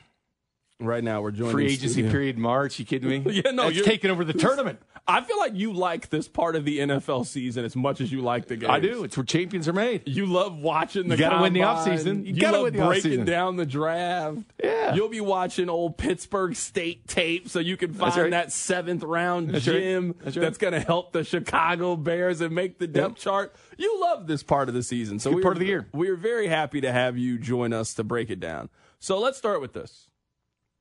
This is what I would do if I was the general manager of the Kansas City Chiefs. If I was the GM, I would franchise tag L'Jarius Sneed. It's $18 million. Give myself the time to negotiate a long-term deal. But I think the Chiefs are the best in the league at 3 things. I think they have the best head coach, the best quarterback, and I think they have the best 1-2 corner combination in the league. I would keep that. I would let Chris Jones go play for another team. The franchise tag is going to be around $32 million, according to Adam Schefter. That's the difference in you keeping Sneed and then going out and picking up a Calvin Ridley or maybe being in the market to go get a Mike Evans. You can do a lot of things in the NFL with $32 million and make a lot of additions to your team. And this organization over the next 2 off seasons, they're going to have to start deciding who they want to keep. A lot of those great rookie deals that they have, they're coming up. Creed Humphrey's contract is coming up shortly. Trey Smith's contract is coming up shortly. Willie Gay's deal is up. Nick Bolton. Like, there's a handful of players. I don't think you can allocate those resources to paying a 30-year-old defensive lineman $32 to $35 million. I would let Chris Jones walk in free agency and take the compensatory pick. What would you do, Bank? I would do the exact same. I'm not a big fan of signing guys when they hit that 30. the sentimental signings, because this would be a sentimental signing. And you've got 3 rings. Jones help you get them. I know that they're in the middle of a dynasty and they can go get more, but this team has a lot of areas they're going to have to address here relatively shortly, and they've done a great job with it. They've done an absolutely great job. Still a very young defense, youngest defense in the NFL. Snead is a must-keep, in my opinion, because of his age and what he does and how good he is in shutting down number 1 receivers. Snead is back with this team, and then going out and dabbling in the wide receiver market as well. You hate to do everything, but you can't keep everybody. No, you certainly can't do it. No, you certainly can't keep everybody, and at least for me, I find it very hard to believe that, let's say in 3 years, like let's say you sign Snead to a 3-year deal, let's say you sign Jones to a 4-year deal just based on the kind of contract that he wants. I find it hard to believe in that 3rd year we'll look at that deal as being bad for L'Jarius Snead. It's very possible that you look back and you regret that contract for Chris Jones. You and I know how the NFL works, and once you get to 30, football is a young man's game. And if we're going to throw out a lot of money, I'm more inclined to do it for a player under the age of 30 who is going to turn 30 at the end of the deal than a player who is going to be 30 when the deal starts. And now I'm paying for 30, 31, 32, and 33. I don't know if that's good business. Yeah, I don't think it's good business either, because you have to worry about what's going to happen. Like, what if they have a down year? A down year, according to them. Is the motivation factor still there the next year? And then all of a sudden, did you waste $32 million a year by not going out and collecting a ring this year? So you start thinking about all those things. And, it's what the Patriots did. They got rid of Ty Law, and they got rid of other, key contributors to the team. I remember the Colts got rid of Edgerrin James right in the heart of his rushing. He leaves. They go out and get Joseph Adai in the draft, and they win a ring. Like, they didn't win it with Edge, but they won it with Joseph Adai. So sometimes this stuff happens. You hate to see it. You don't like not having sentimental signings, but you got to think about the good for the team going forward. So I'm looking right now on DraftKings and what they have the odds at for Chris Jones' next team. So the Chiefs are the overwhelming favorite at minus 350. The Bears are at plus 475. The Texans are at plus 650. The Lions are at plus 900. The Raiders are at plus 2,000. Those are the 5 most likely teams for Chris Jones next offseason, according to DraftKings. I really like the Texans. I think it makes a lot of sense. You got a defensive-minded head coach, a quarterback on a rookie deal, and the same way that you were trying to solidify your defense in Kansas City when you had a superstar young quarterback, I could see the Texans doing something very, very similar this offseason. Chicago also makes a lot of sense. They have a lot of cap space. You know the connection with Ryan Poles in Kansas City, and they're going to be a team that they won 7 games last year. A couple of additions, you get better quarterback play. They could be a wild card team next year. I think that Chris Jones is going to play for another team. Put me down for Houston as a team that I would like for Chris Jones to play his next team. Are those some teams that you think make sense for Chris Jones? Where do you think 100%. They're in Chicago for sure. But Houston, 100%. DeMeco Ryans with a player like Chris Jones? Come on, man. That's like his dream as far as a guy to play on the inside and the outside. And I love what DeMeco's doing there in Houston. But Chris Jones would make a ton of sense for them. And they're trying to build, and they need that veteran leadership on that team. So, yes, 3-time champion, 100% they'd want Chris Jones. I just think, I think that both Snead and Jones are in really, really good spots. Like, if you were Snead, you have made 4th-round money for your entire career. Worst case scenario is you play under the franchise tag next year and you play 1 year, $18 million guaranteed. That's not a bad worst case scenario. Best case scenario is you get a long-term extension in the National Football League. If you're Chris Jones, worst case scenario is you sign a fully guaranteed $35 million deal, which pays you like you're the best defensive player in the National Football League, or you get a long-term extension. I feel like both players are in a really good spot regarding their future and cashing out. Yeah, you put him there with Will Anderson Jr. Chris Jones, by the way, his odds for Defensive Player of the Year, not great, like plus 3,000 on DraftKings, something like that. He's way, way, way down that list. You got to get a lot of sacks to be a Defensive Player of the Year guy. Yeah. You got to get a lot of sacks or a lot of interceptions. Will Anderson ahead of him there. I mean, Max Crosby with the Raiders, obviously the 5th best odds. That'd be a good fit for him with Antonio Pierce. Is there a receiver in free agency that you really want? Because what I would like for this team to do is I like for them to spend a little bit of money in free agency. We think MVS's number is coming off the books. I don't think that Chris Jones is going to be on the team. So you're going to have some wiggle room in free agency to take one big swing, I think, to go get a Mike Evans or go get a Calvin Ridley or one of those kind of players. I'd like for them to be aggressive in the wide receiver market and then maybe look for offensive line and try to find a long-term solution on the left side. Is there a wide receiver that you really like in free agency? Mike Evans for sure. I mean, just the consistency of what you get. I mean, the guy's the most consistent guy in the NFL. He's got 10 straight years of 1,000 yards. That's current active leader for a player. So he's got 1,000 yards every single season he's been in the NFL. 15.3 yard average. He's got over 700 catches. But that is as consistent as you can get. And you're not looking for the long haul. Just give me a couple years. Win the ring again, address the receiver. They'll address the receivers in this year's draft. A nice receiver to go Rashee Rice. Have Mike Evans kind of hold it down for 2 years. Yeah, I think Mike Evans in this offense. Because he's consistent. Yeah, I'm going to guess, too, that he probably signs closer to what Odell got. Odell got that 1 year, 15. Let's say you got to give the second year to Mike Evans, and it's around 2 for 30, 2 for 32. I mean, I think if you give Patrick Mahomes a deep ball threat like that, like they haven't had someone that defenses really have to fear down the field. That if you have him over the top, you got Rashee Rice as he continues to develop, you got Travis Kelce in the middle of the field. I mean, this offense can go from 17th this year to going back to being a top 15 or top 5 offense next year with a couple of moves. Big physical, great route runner, can get downfield like you said. Teams will definitely have to concentrate on him. That's someone you worry about. So they'd worry about him. They'd worry about Rashee Rice now.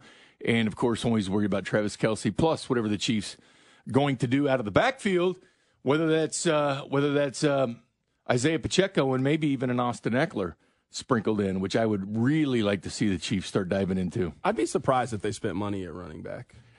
Yeah, but you're not going to have to really break the bank on Austin. But Austin is a guy that I would bring in because of how well he catches the football. No, I like Austin. He would be perfect with his offense. I like Austin Eckler, too. I would like for them to spend a little bit of resources on running back. It just seems to me like they probably take a late-round flyer again. Like you've already got Pacheco. Let's say you bring back Jerick McKinnon on another cheap 1 year deal, and then you spent a 6th or a 7th round pick on a running back that you really, really like. And that's your third change of base. He kind of takes over where Clyde Edwards-Helaire was this year. Yep. I just don't see them spending a lot of free agency dollars on a running back. I don't think you'd have to break the bank with him, though. He's 2017. He's been in this league for a while. He's already 28 years old. Turns 29 here coming up this May. So, but 107 catches 2 years ago, 51 last year. This is like the perfect prototypical Andy Reid guy that catches the ball out of the backfield. He'd be like Jet McKinnon, 100% like Jet. Yeah, no, I would very much be in favor. He would be really good in this offense. Yeah, very much be in favor. Someone said you guys are talking out of both sides. Mike Evans is 30. Chris Jones is way better. Mike Evans is also going to cost half the amount of Chris Jones for this upcoming season. Like, it's not just age for me with Chris Jones. Like, if you were paying Chris Jones $18 or $20 million a year, I would say just go pay him. If you want Chris Jones long-term on the team, he is going to maybe be the highest paid non-quarterback in the National Football League. His franchise tag locks him in at $32 million, and the highest paid non-quarterback in the league is at $35. There ain't a whole lot of room in between 32 and 35. Mike Evans is going to cost you $16 to $17 million per. It's going to cost almost half the amount of going to get Chris Jones. That's a big reason why I'm in favor of going to get Mike Evans. I'm like usually, for guys that are 30 years old and give them the contract. Mike Evans is just different because he hasn't slowed down. Like, I haven't seen the slowdown. And you're not doing it for long term. You're doing it for maybe a year with a year contract or two. Two's the most I'm willing to give him. But you're talking about a guy that consistently gets 1,000 yards, 15 yards a reception. I mean, he had one of his highest yards per reception this season. It was almost 16 yards a reception. Do you want Drew Tranquill back? Yes, 100% I want Drew Tranquill. I think he was one of the best signings last year. I remember when they made it, and I was like, whoa, this one's going to be good. All the things he can do, coverage linebacker, the fact he can blitz as well. I was like, they've hit a home run with Drew. Can't believe he's here. Coming up on the other side, let's do this. I want to go through the Chiefs free agents that aren't the two big ones. The other ones outside of Jones and Snead. And let's just go through. Let's go down the line. Who do you want to keep? Who do you think is coming back? Who are you happy to let walk in free agency? We got Bink in studio. We're going through the Chiefs offseason. Keep it right here. It's The Drive on 610 Sports Radio. The Drive with Carrington Harrison. Brought to you by DePasquale Moore. Car wreck? Get the money you deserve. Mike's got this on 610 Sports Radio and the Odyssey app. This is The Drive with Carrington Harrison on 610 Sports Radio and the Odyssey app. All right, Jay Binkley. This is what I would like to do. I would like to play a very quick game. You can call it thumbs up, thumbs down, buy or sell, whatever you would like to call it. So what I would like to do is I'm going to give you Chiefs free agents, and I want you to tell me whether or not you think they will be on the team next season. You ready to play? Let's play. Rob, hit the music. We were talking about it. Let's start with it. Defensive tackle Chris Jones. I'm going to say at this point, no. It all looked good. He wants to come back and everything. He was willing to take a hometown discount. Not by his agents. His agents are kind of worrying me in the whole situation. They did not get the job done last year. How can I expect them to do it again? So I think unless he changes agents, no. L'Jarius Sneed. Yes, I do believe Sneed is back with this team. I believe they found the value of L'Jarius Sneed, and they want him back. Left tackle Donovan Smith. He's gone. One-year contract. That neck is a concern because that neck has been a problem for Donovan Smith going forward. He hasn't really regained what he was 2 years ago in the NFL, so I'm going to say no. I'm ready for the Chiefs to find a long-term solution at left tackle. Maybe it's Wanye. Who knows? They thought they had it with Orlando Brown. I understand why they decided to let him walk. You're going to have some cap flexibility. You're going to have some high draft picks. You don't have many immediate needs, I would say, in the draft. I think it's time to go find you have found that solution at every other position. You've had a consistent left guard, a consistent center, right guard. You just spent money on a right tackle. Go solidify the left tackle position and go find the left tackle for the next 3 to 5 seasons. I'd like for them to spend a decent resource to help solidify that side of the offensive line. Yeah, and Donovan kind of came in late. It was kind of a late addition because they realized Juwan Taylor's not the answer. Ain't it for left tackle, so that's why they kind of reached on that one.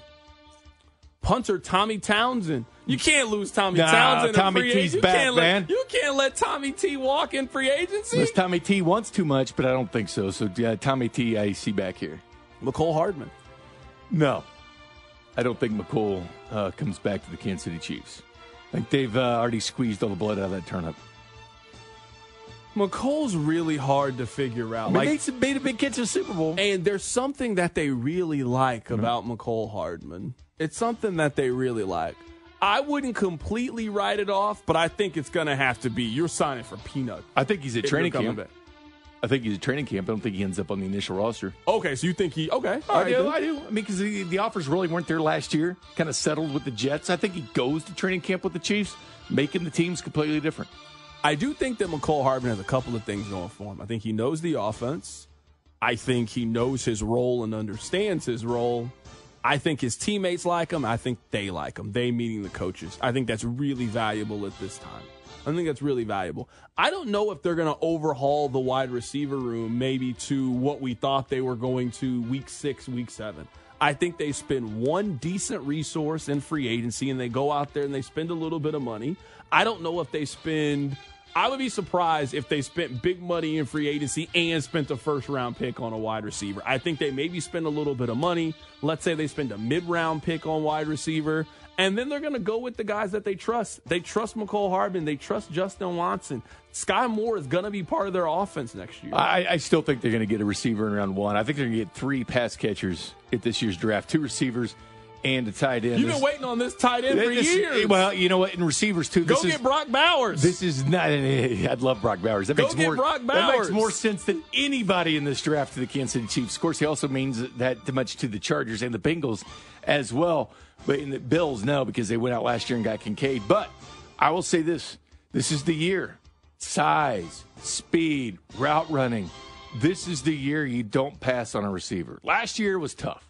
Last year was a tough wide receiver class because you had Rashee Rice as the number 2 receiver in receptions and yards last year. Number 2 over Zay Flowers, Jordan Addison, all of them. Only Puka was in front of them. I'm not giving the Rams credit for that one. They waited till the 5th round for Puka. Do you realize this? Puka was the 4th 5th round selection of the Rams. He wasn't the first 5th round selection. He wasn't the 2nd of the Rams. He wasn't the 3rd of the Rams. He was the 4th 5th round pick of the Rams. Had they thought he was this good, he is not the 4th 5th round selection of the Rams. Bing, where's your mock draft? I just Googled it. I Googled Jay Binkley. It's an audio version. It's an audio version. It's on character concern. I can't go on 610sports.com and I can't read Download the Jay Binkley mock draft because I wanted to see where Bowers was going to go. Well, we've had some technical issues there with some people, so we'll see what happens. Some technical issues? What are you talking about? You and Chris do the podcast in person. But we don't do the website anymore. We don't do the website. It took Justin doing that, so we'll see what happens. Oh, my goodness. How do I know who's going to get selected without your mock draft? You got to listen on Todd I'll tell you. Listen to character concerns. Listen to the podcast. You think I'm going to Mel Kiper and Todd McShay and Daniel Jeremiah for my draft news? They don't know the Chiefs. I'm coming to you, Jay Binkley. I want to know what they can do to go get Brock Bowers. If they got to trade up to 4 to go get him, and now I can't just Google I think he's it. going 5 to the Chargers. So you think he's going 5? I do believe he's going 5. Oh, wow. It just makes too much sense. Wait. So that means, do you have the 3 quarterbacks, Harrison and Bowers, as your top 5? I do at this point, yeah. Oh, but I have Bowers going 5th to the Chargers, and I don't think the Chargers. You got the Patriots taking Jaden Daniels? Yes. The Chargers almost screwed it up, though, because they almost won. Well, they almost won against the Bills there at the end. They would have screwed up there. It would have screwed up losing Brock Bowers. They're also the Chargers. I know, but that's how dumb they almost were. Brock Bowers is a generational player. No, I think Brock Bowers is great. Him and Marvin Harrison Jr., man, going to be studs. You know what? I can't wait. And I will get back to these free agents. You know what I'm excited about? Let the Chargers get Brock Bowers. Let the Chargers get Jim Harbaugh and Brock Bowers. And just a random June day when I need to shake things up, I'm picking the Chargers to win the division. I'm picking the Chargers to win the division. It's going to be, I'm telling you, it's going to be a slow day. The Royals are going to be 17-29. We're not going to have anything to talk about. And I'm going to come in here and I'm going to look at Rob and say, I got it today. Willing to talk about it. I got it today. I have the topic today, and I'm going to stand right before you and say the three-peat is not happening. In fact, they're not even winning their division because Jim Harbaugh is winning the division, and that's really going to get the people going. It's more legitimate because of Harbaugh there. It's more legitimate because Harbaugh's there and Justin Herbert, and Herbert hadn't had that. And they're going to have Brock Bowers. If they have Brock Bowers. And they're going to have new Kelsey. That's what they're going to have. They're going to have new Kelsey with Herbert and one of the greatest coaches we've ever seen. Unless they go somewhere crazy like Joe Alt at offensive line or something. No, that's what they do. They could do that. But I would go Brock Bowers. But everybody was. I remember when Jamar Chase was drafted. Everybody was talking about Penei Sewell going instead of Jamar Chase and saying, nah, you pair him with Joe Burrow. You want to go back to the free agents? Give the AFC do that. But if Brock Bowers does pass up the Chargers, people have been saying like late 15 to 20, like the Bengals sitting there at 18, where he could go. I do not want to see Bowers with the Bengals. If he's at 20, I might be advocating for the Chiefs to move even up. Even if he's taking 18, you got to find a way to get down. Yeah, I might be advocating. That's perfect. You ready to get back to the free agents? I am. Rob, hit the music again. Linebacker Willie Gay. No, I think Willie, even self-admitted, he's probably gone. Yeah, Willie Gay's going to play for another team. Jerick McKinnon. You think Jerick McKinnon is back? I think that the Jerick show is done. I know they love him. They got him for the league minimum when they re-signed him. If he ain't on the Chiefs, I don't think he's in the league. I don't think he's in the league. You think it's over for Jerick McKinnon? Yeah, I mean, look at his age. You think age. he's a guest on the show? You think he's a regular guest every Tuesday? His numbers way down because McKinnon? he was hurt so much. I mean, he was hurt a lot. He'd even sniffed the 500 yards receiving he had 2 years ago. But he had 9 touchdowns after December. Much different player because of the injury. The injury, of course, with Jet. Well, I think Jerick McKinnon could be back. He could be another one of those guys, kind of how you said. I think he's on the training camp roster. Yeah, I think Jerick McKinnon could be there. I wouldn't mind Jerick McKinnon. Unless they get Austin. I wouldn't mind Jerick McKinnon. If they get Austin, back. Forget about it. You're the only one on this. The Chiefs are going to get Austin Eckler kicked. They're not going to get Austin Eckler. There's been a few people nationally that like the fit and connection. Safety, Mike Edwards. He's a guy I'd be for coming back next year. I'd Mike be for Edwards. too because he showed some real leadership, and they Chiefs love safeties. And Mike Edwards has been a ball hawk, man, and he's been a great tackler. So I would like to see Mike Edwards back with the team. Especially because Mike Edwards isn't even that expensive. No. Last year, Mike Edwards had a base salary of $1.08 million. I'd like to see Mike Edwards. You could bring back Mike Edwards on a nothing deal. Bring I'd like to Mike see him Edwards back.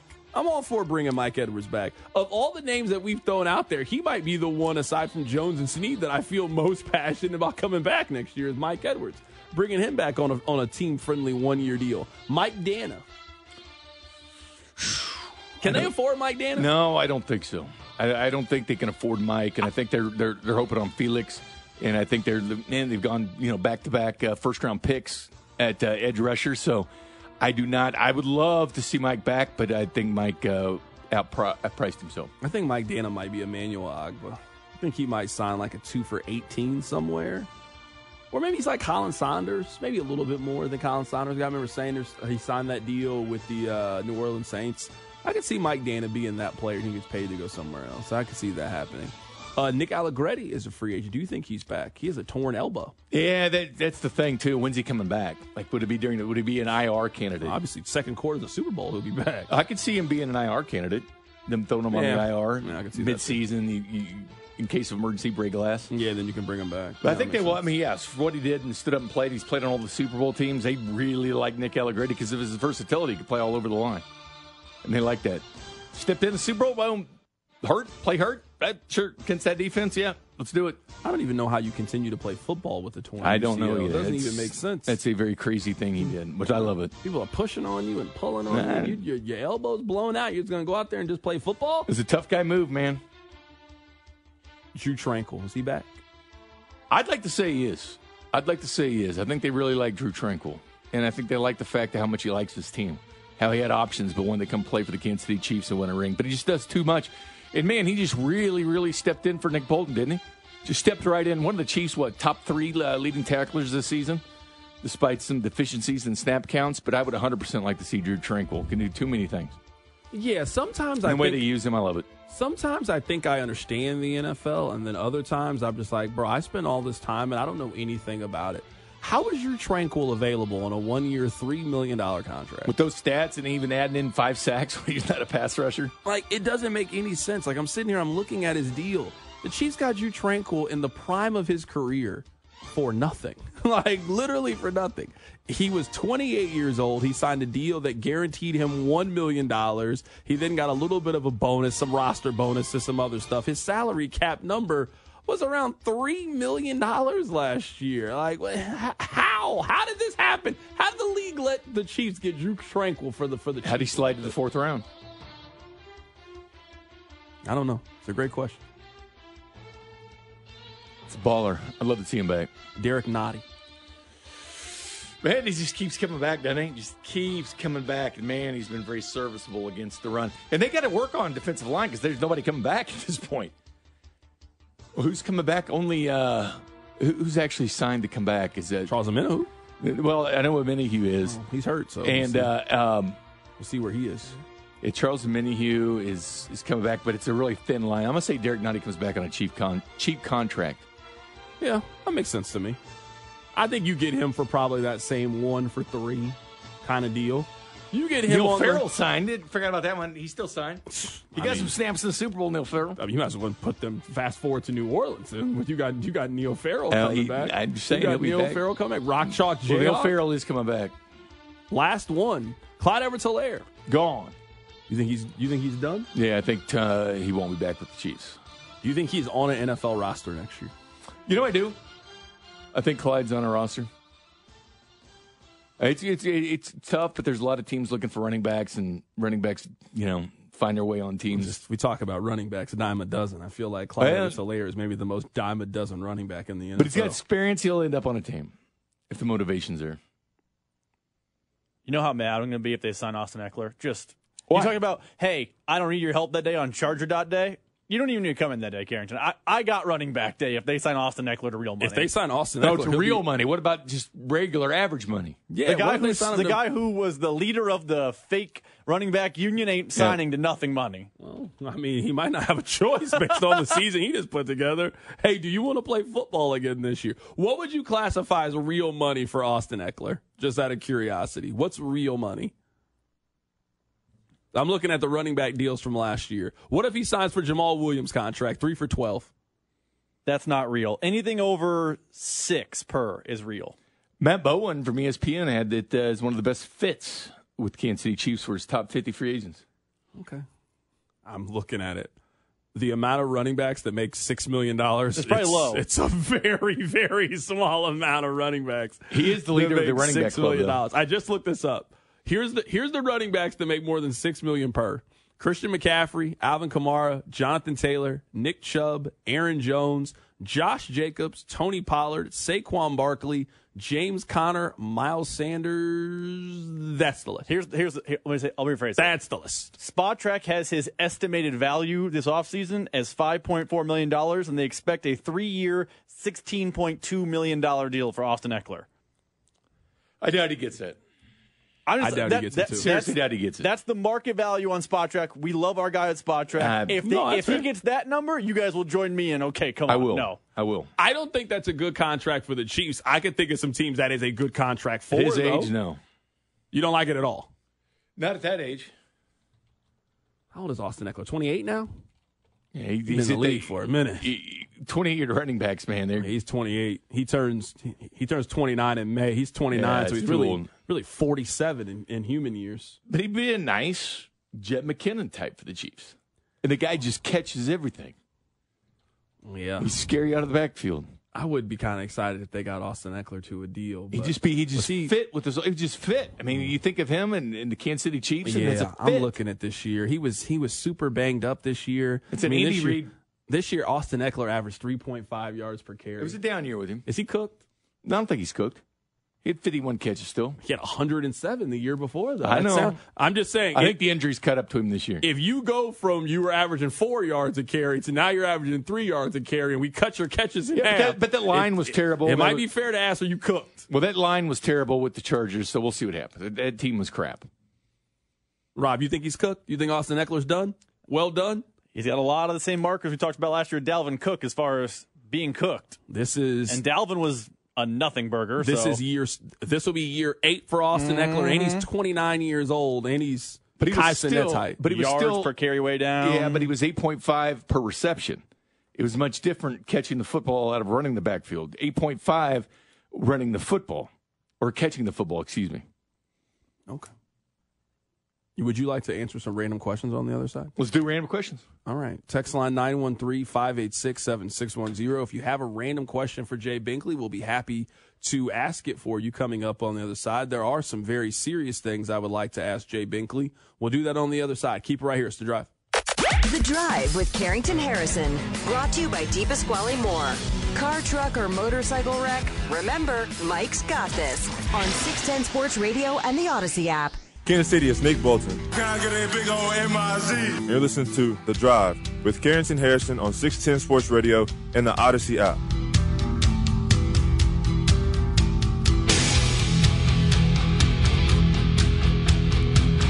Binkley here. Binkley, how you doing, man? What's going on, Doug? Rob? Are you ready to answer random questions, not only from me, but from the text line? 100%. Let's go. You're one of my favorite people to just ask random questions to, you know? Sometimes the random questions, I don't even have them prepared. I'm just looking at you and I just randomly, this seems like a really good question to ask you. It's like, fun. Did you watch the NBA All-Star game, you know? Yeah. I just want to know. Did not watch that. I did watch the 3-point and the slam dunk. I mean, I had it on, but they quickly turned it off, man. I mean, I can't even sit there and watch the Pro Bowl, man, for football. So I couldn't watch this either because the defense just so – and I knew it was going to be bad, so I didn't watch it. I did enjoy the 3-point contest. The 3-point contest was very enjoyable this year. The dunk contest, you know what? It might be time for us just to go on a break from the dunk contest. You know, at this upcoming season, let's not do it. Let's just expand the 3-point shooting contest. Just jump over a car now instead of people. Like, I'm tired of looking at Shaq being jumped over. You know what time it is? Let McClung do a car. You ready? Ready! No, that's not. No. Random question time! Turn it down, Rob. No, that was. Come on now. Oh, I just did it. No, you didn't do it right the first time. Random question time! Big, what Chiefs Super Bowl team do you think is the best? They've had 3.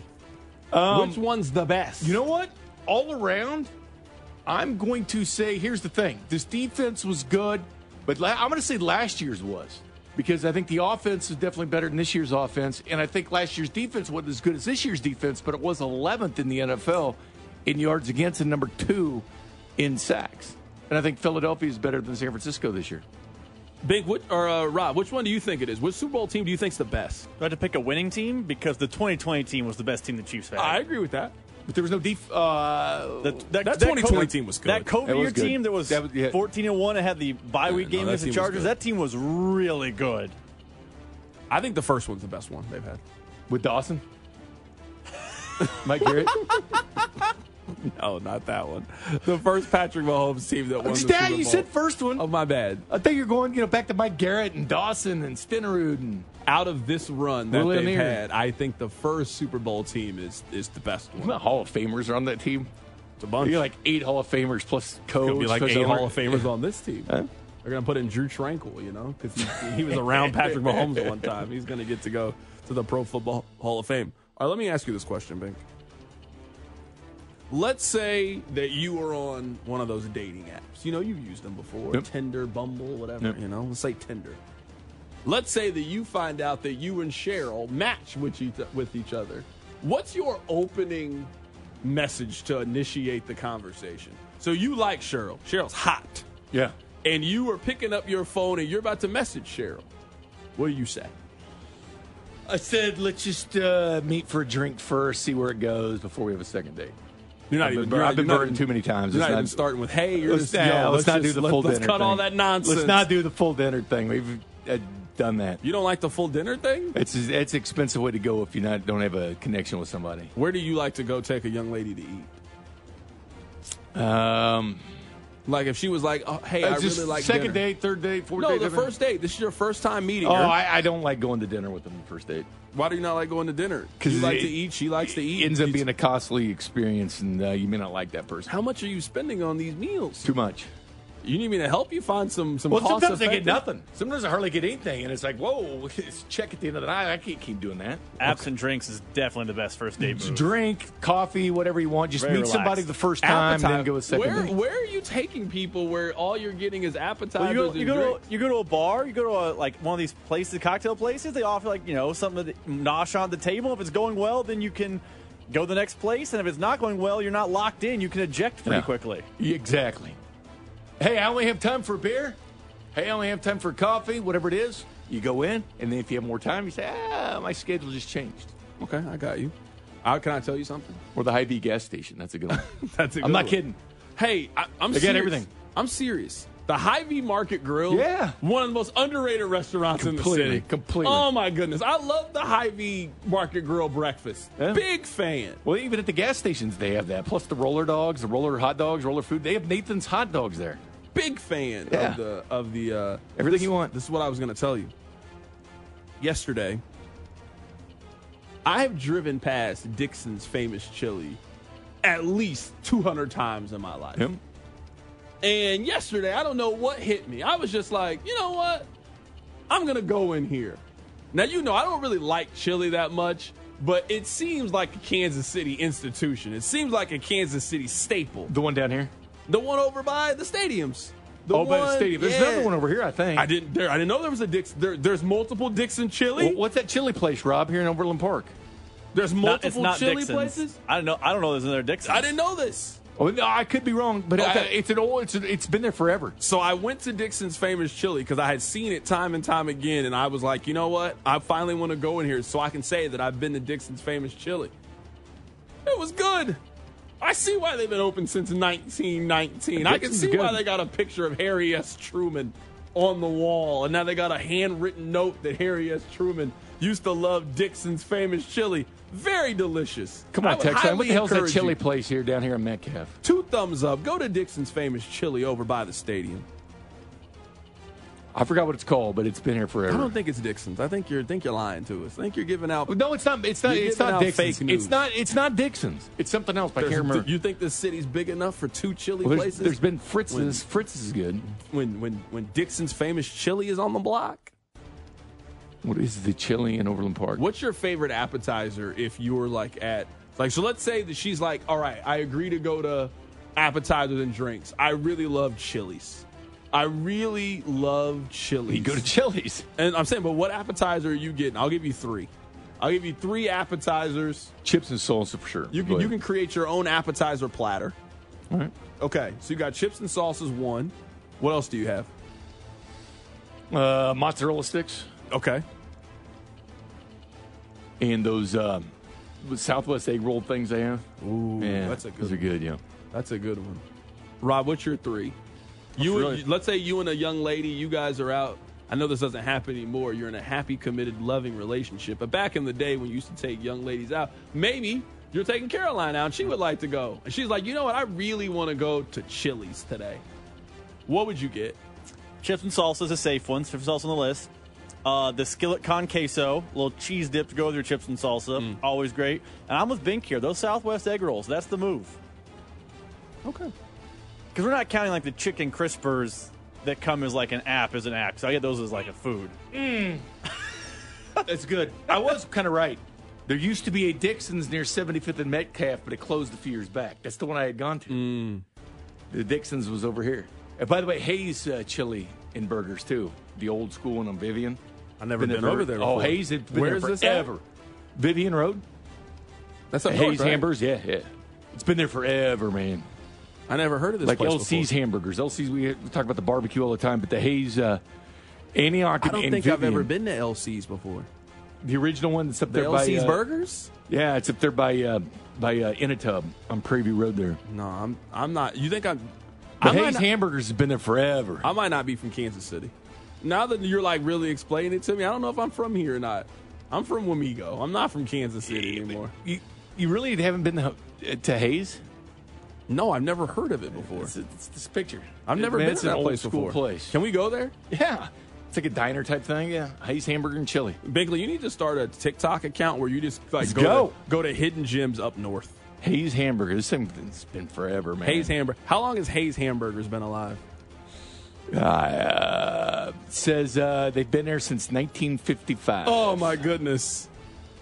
I can't believe you've never done that. It's right next to In a Tub. It's been a minute. I've never heard of this place before. It's just right by In a Tub. But I think I've actually seen it now that I'm looking at the outside of it. I think I've seen it. That's the LC's by In a Tub. The Hayes is off over by Antioch Road. Might go there today.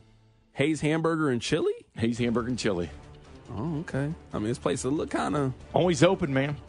24/7? I don't know when they close. I don't think it's very often. They can't always be open if it ain't 24/7. All it says it closes 10 p.m., I guess. Okay. I thought it'd stay open the whole night, but I could be wrong. I guess a lot of things changed with COVID. I don't know.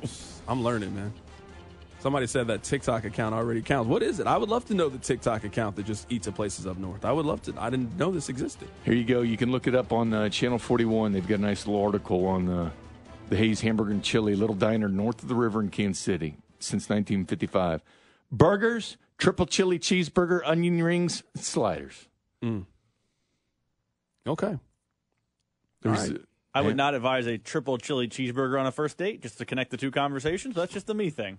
And also, let me give you another... Stomach out here doing the Royal Rumble. Let me give you another oop. It's a place called Danny's Burger Shack on North Oak. Danny's? What happened to Taze? I'm just saying, well, that too, but Danny's is on North Oak, and Danny's is getting a lot of love for great burgers, man. They're getting a ton of love. I've never heard of this. It's called Danny's Burger Shack. Are Danny and Taze, are they They're different. I thought maybe they got beef. The Burger Wars. You have the same idea I got. Burger Wars. You can't have the same idea I got. The more wars, the better. Okay. It means the product for the consumer gets better, right? Binkley, man. My favorite, the best part of my day is just having random conversations with you. It was pretty random. Somebody said Harold's Drive-In. I'm learning about a lot of places here. I never heard of Harold's Drive-In before. Only Harold's I know sells chicken. One time I offered this up at a night show. Have you been to, years ago? And I went to Lee Summit to like Ray's Drive-In or something. It was unbelievable. It's like the text line gave me an idea, so I went. It's like the Wamego one. Have you been to JJ's Chicken and Fish? I've not been there. Okay. One time, been to wings and things. One time I took Rob to City Fish in KCK. He had never had that kind of fish before. He was looking around. He was like grabbing his purse real tight. He looked real shook. But I had him. I had his back. He kind of got pressed a little bit, but I protected him. You went and got a 300 burger, didn't you? Liberty Bowl? I just had a 300 burger like last week. For the Liberty Bowl? There. Yeah. It's good, isn't it? Incredible. That's a hidden gem. Incredible. The Liberty Bowl 300 burger. Yeah, you know I live downtown. I made that drive up there. It was fantastic. That's impressive. Yeah, I try to go up there like once, twice a year. That's impressive. Nice job. Bink, man. I appreciate you, man. Thanks a lot. That was fun. Thank you. Coming up on the other side, we'll get to very serious things like non-local burger places. Keep it right here. It's The Drive.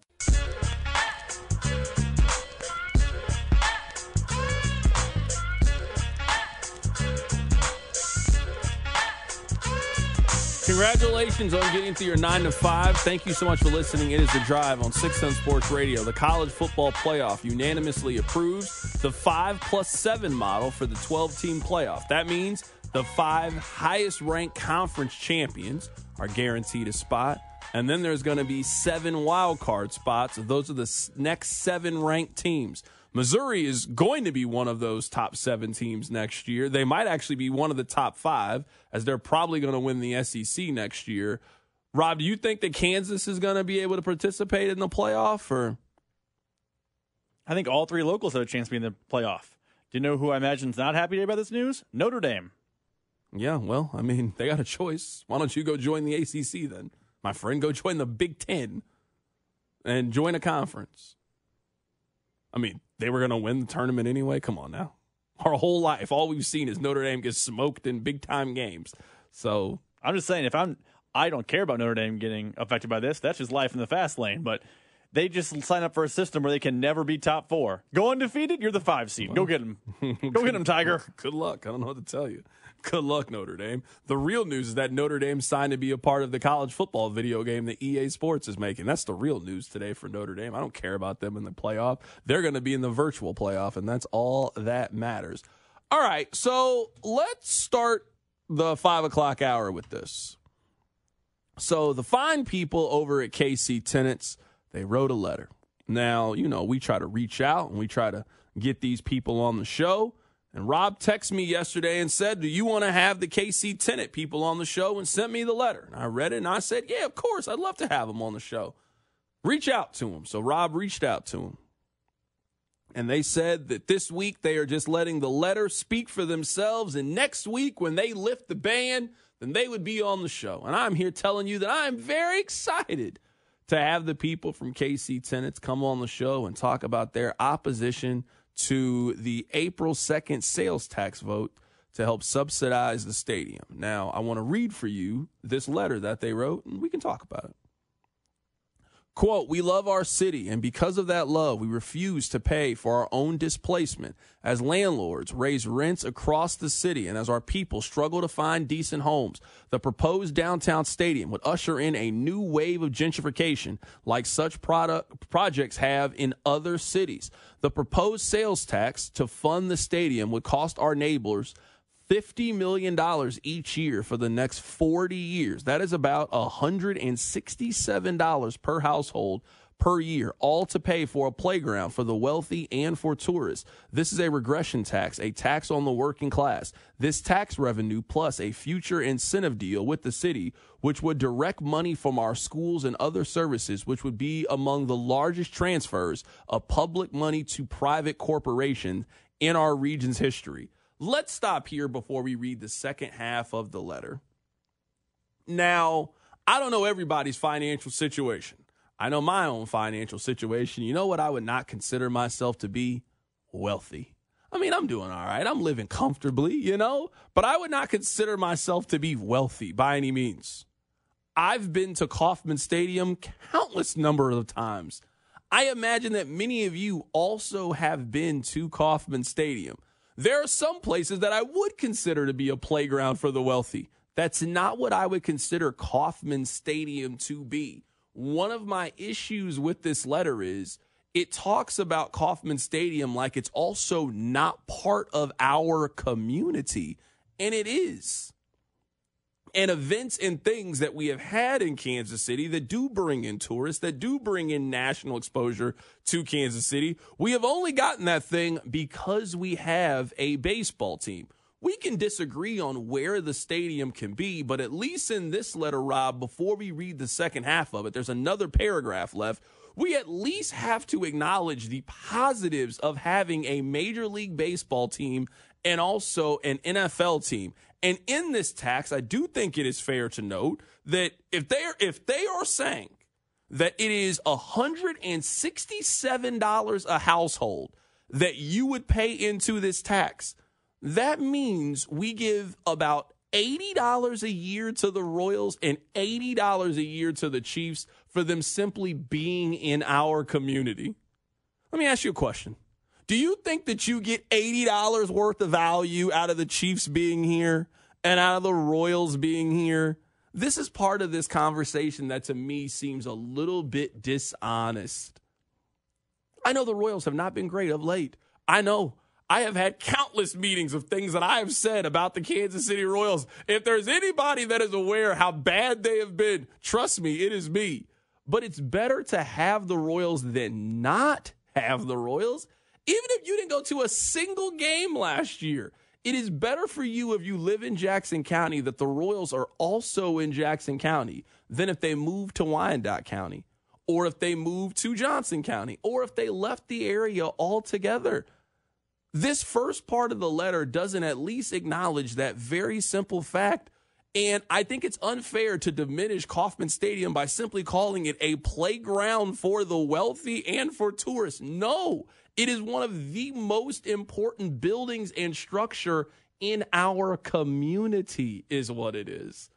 And I know plenty of people that go to Royals games. They ain't all wealthy.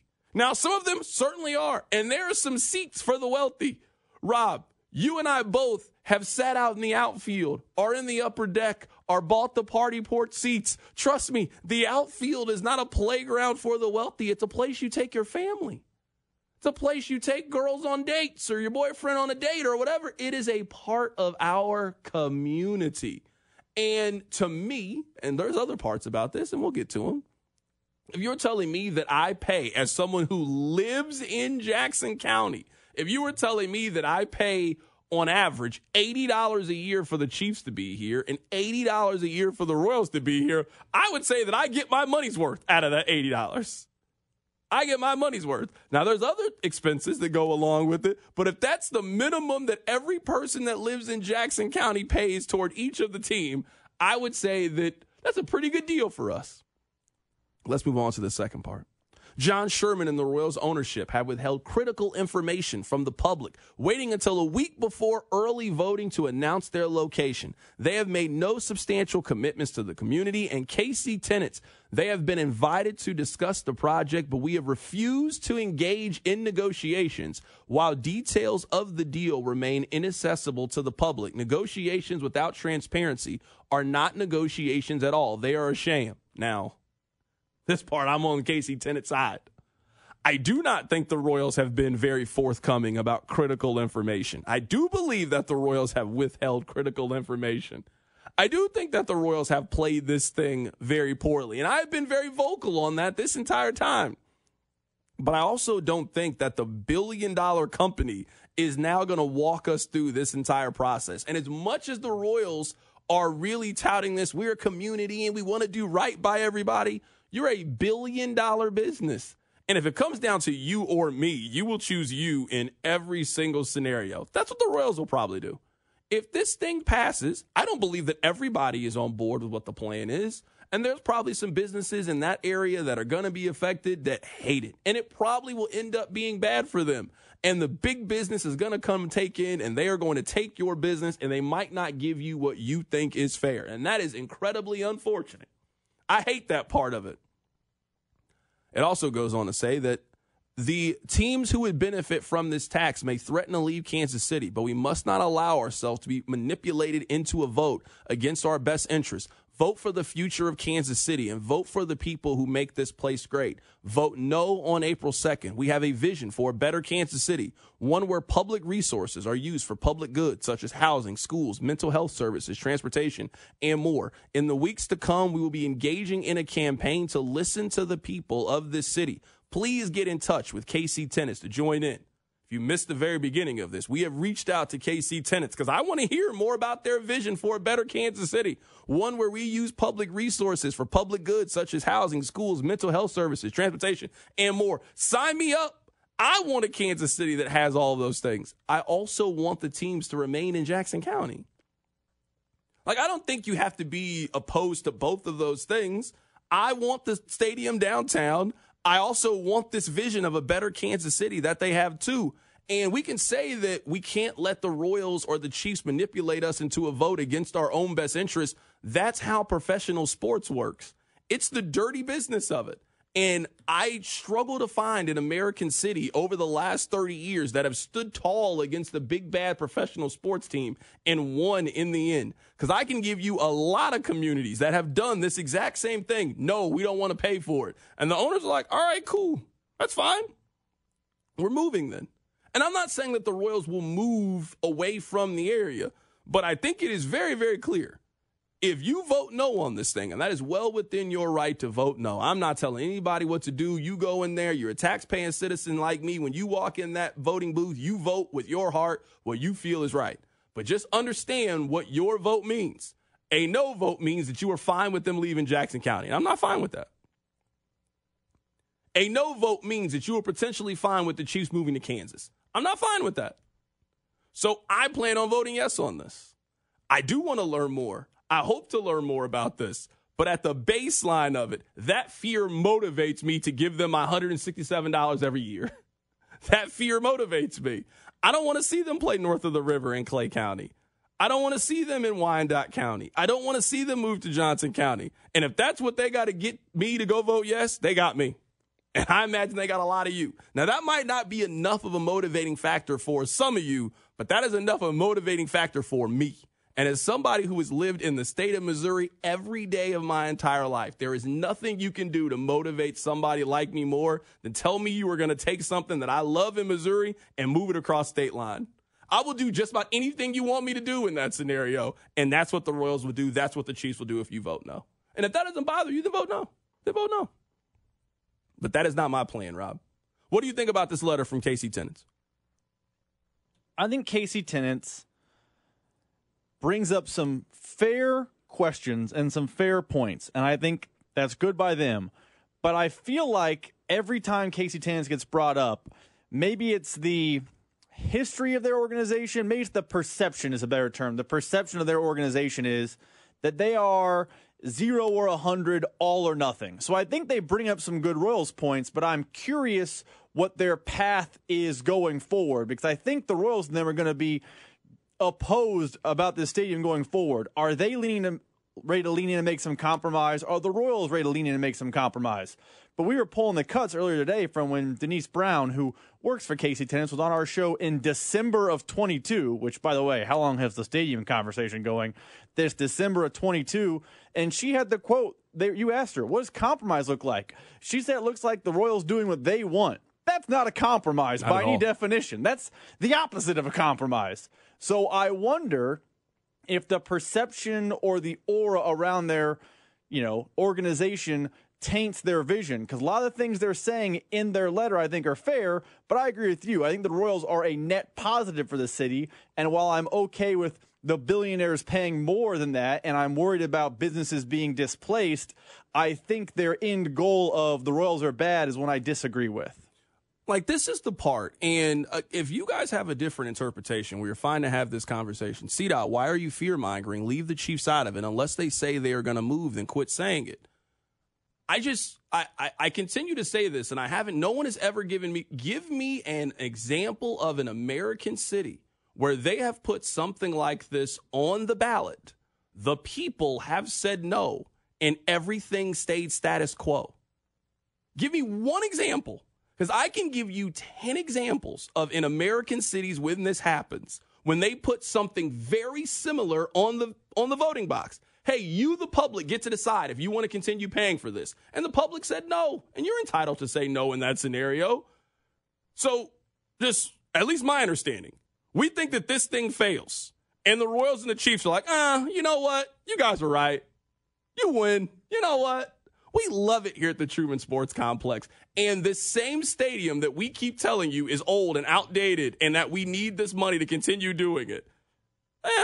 You know what? We got it this time. We'll figure it out. I don't think that's fear-mongering. I think that is just the reality of this situation. I don't think the Chiefs come back in 2 months and they give you the same tax, and this year they do it without the Royals. If that was their plan, why are they not doing that from the beginning? The Royals are the ones that are at the forefront of this. The Chiefs could very easily break off from the Kansas City Royals and say, we'll figure it out on our own. We don't need your help to do any of these things. This is what you want. We don't need any of this. We don't want a new stadium. You guys want a new stadium. The Chiefs have also tied themselves into the money that is going to be generated by this sales tax. They absolutely have been part of it. So at least that's what I think happens. Now, maybe it ends up working out that 2-3 years from now this gets figured out. But, I mean, the conversation about the Chiefs moving to Kansas will absolutely get louder if this thing fails. That right now, I would say it has been pretty subdued. The Chiefs have told you what they want you to do. The Chiefs have told you they want you to vote yes. They have told you exactly why they want you to vote yes. If they get the no vote, which, I mean, I think it's going to pass, but that's another conversation. If they get the no vote, all the you think I'm fear-mongering, Mark Donovan will be on, he will be on television the day after, and they will start entertaining Kansas right openly in front of you. Maybe this is like semantics or parsing words. I would say it's not fear-mongering, I'm using air quotes, by us to suggest the Chiefs could end up in Kansas. The Chiefs themselves have talked about Kansas as an option.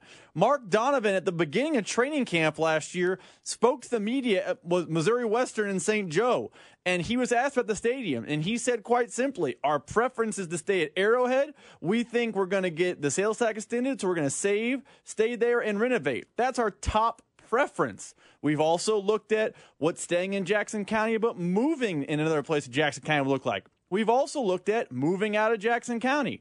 Those are three things that are on the table. Mark Donovan said that 6 months ago. We played the cut on this show. I think the midday show, Cody and Gold, because it was at during training camp, carried that press conference live. So to say it's the Drive or Carrington and Rob or whatever is fear-mongering, we are just connecting dots. The Chiefs have talked about Kansas. It has happened. We understand that if the tax fails, that is where the next conversation is going to happen. I don't consider that fear-mongering in the least. No, not at all. I mean, someone said, Cita, I'd like to hear some of these examples. There was a vote in Oakland in July of 2022 for a new stadium. There was a vote. The vote lost 5-2. It lost. It went to City Cattle, so it lost. They're about to lose their team. There was a vote in St. Louis. They needed a new stadium. The people in St. Louis said, no, we don't want to pay for it anymore. They moved. Again, I'm not here saying that I think the Royals are going to move, but in Chicago, they are doing the exact same thing. Hey, do you guys want this stadium to continue to remain in the city of Chicago? And if you don't give us our money, we're moving to the suburbs. That's the same conversation that the Royals are going to have if this thing doesn't pass. I mean, this is how it works. We're going to put this to a vote. Hey, we would love for you guys to vote yes.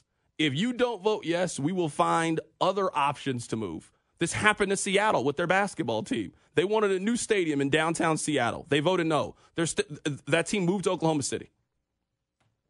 They moved. Hell, Kansas City was being used for this. Remember we were supposed to get a team? Pittsburgh, they were doing the exact same thing. Hey, we want a new downtown arena. If you guys don't pay for it, we're moving to Kansas City. Hold on, wait, we'll pay for it. And then they stayed. This is how American cities work. This is how you keep teams, and this is the leverage that you have over communities to get what you want. This is the leverage that works. I'm not saying it's the right thing. I'm just telling you that that's how these things work, is they hang the we will leave over you, or we will move out of your community to get you to do what they want to do. And the Royals are going to do the exact same thing. This happened in Houston. This happened in Baltimore. This is how American cities operate. I am very happy to have the KC Tenants people on the show. I'm very excited to hear what they have to say.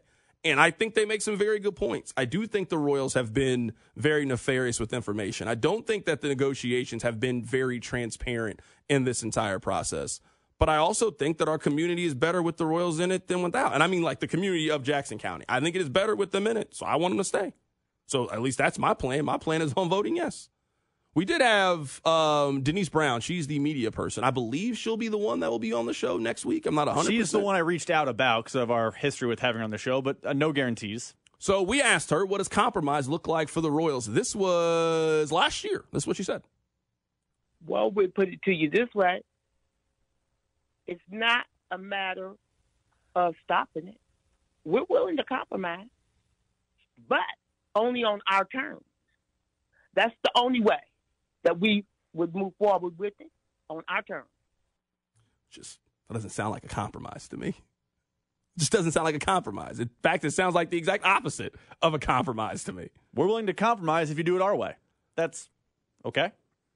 What if the Royals said that? Can you imagine the backlash? willing to compromise, do it our way. Into compromise. That actually sounds like voting yes on the stadium. That's what it sounds like. That's what it sounds like to me. All right, I'll play one more thing. This is Denise Brown at KC Tennis. We're hoping to get her on the show next week. She says she's tired of paying for their stadium. Sherman is a billionaire. But yet he wants us to fund the stadium for him. That stadium could be done by private donations. And if he's a billionaire, he definitely knows how to work that and do it, if he chose to do it that way. I think sometimes when we have these conversations, you guys get really mad at me for my position, and that's perfectly fine. Sometimes I tell you what I think is going to happen. Sometimes I tell you what I feel. And sometimes I tell you what I know, just based on how other cities work. There are not many instances of a stadium like the Royals that is 100% privately financed. There are currently 2. There is the Cowboys Stadium that Jerry Jones just pays for. That's why they call it Jerry World. And SoFi Stadium. Everybody else's stadium, every other stadium that you have been to, there is a private-public relationship. And the city, you help pay for some of it. It is just one of those things. What's that saying about you not being able to fight City Hall? I just don't fight City Hall on this thing. Do I want the Royals to remain in Jackson County? Do I want the Chiefs? Yes. So I just plan on voting yes. And if you don't feel that way, then vote no. But that is at least my position. That is my stance. And I'm very excited next week to be joined by the people of KC Tennis to hear more about their side. They are going to be some of the most vocally no people about this issue. And I firmly believe this is one of the biggest issues of our lifetime, at least in terms of how it shapes Kansas City. This is transformative in a way that not many other projects are. They are moving the stadium from a place that it has its own area, and it's not really you have 2 stadiums and nothing but parking lot around it, and now they are going to build on top of buildings and put it in the heart of a growing community. This is not like the airport. They just built the airport right next to the other one. No one is really that inconvenienced by them building the airport. This is a major inconvenience. They're doing a major construction project in the heart of Kansas City, Missouri. This is one of the biggest stories of our lifetime. And I'm really excited to talk to the people from KC Tennis to get their stance on it. Keep it right here. It's The Drive. You're listening to The Drive with Carrington Harrison, brought to you by DePasquale Moore. Car, truck, or motorcycle wreck? Remember, Mike's got this on your official broadcast partner of the Kansas City Chiefs, 610 Sports Radio. The home of the Royals is 610 Sports Radio and the Odyssey app.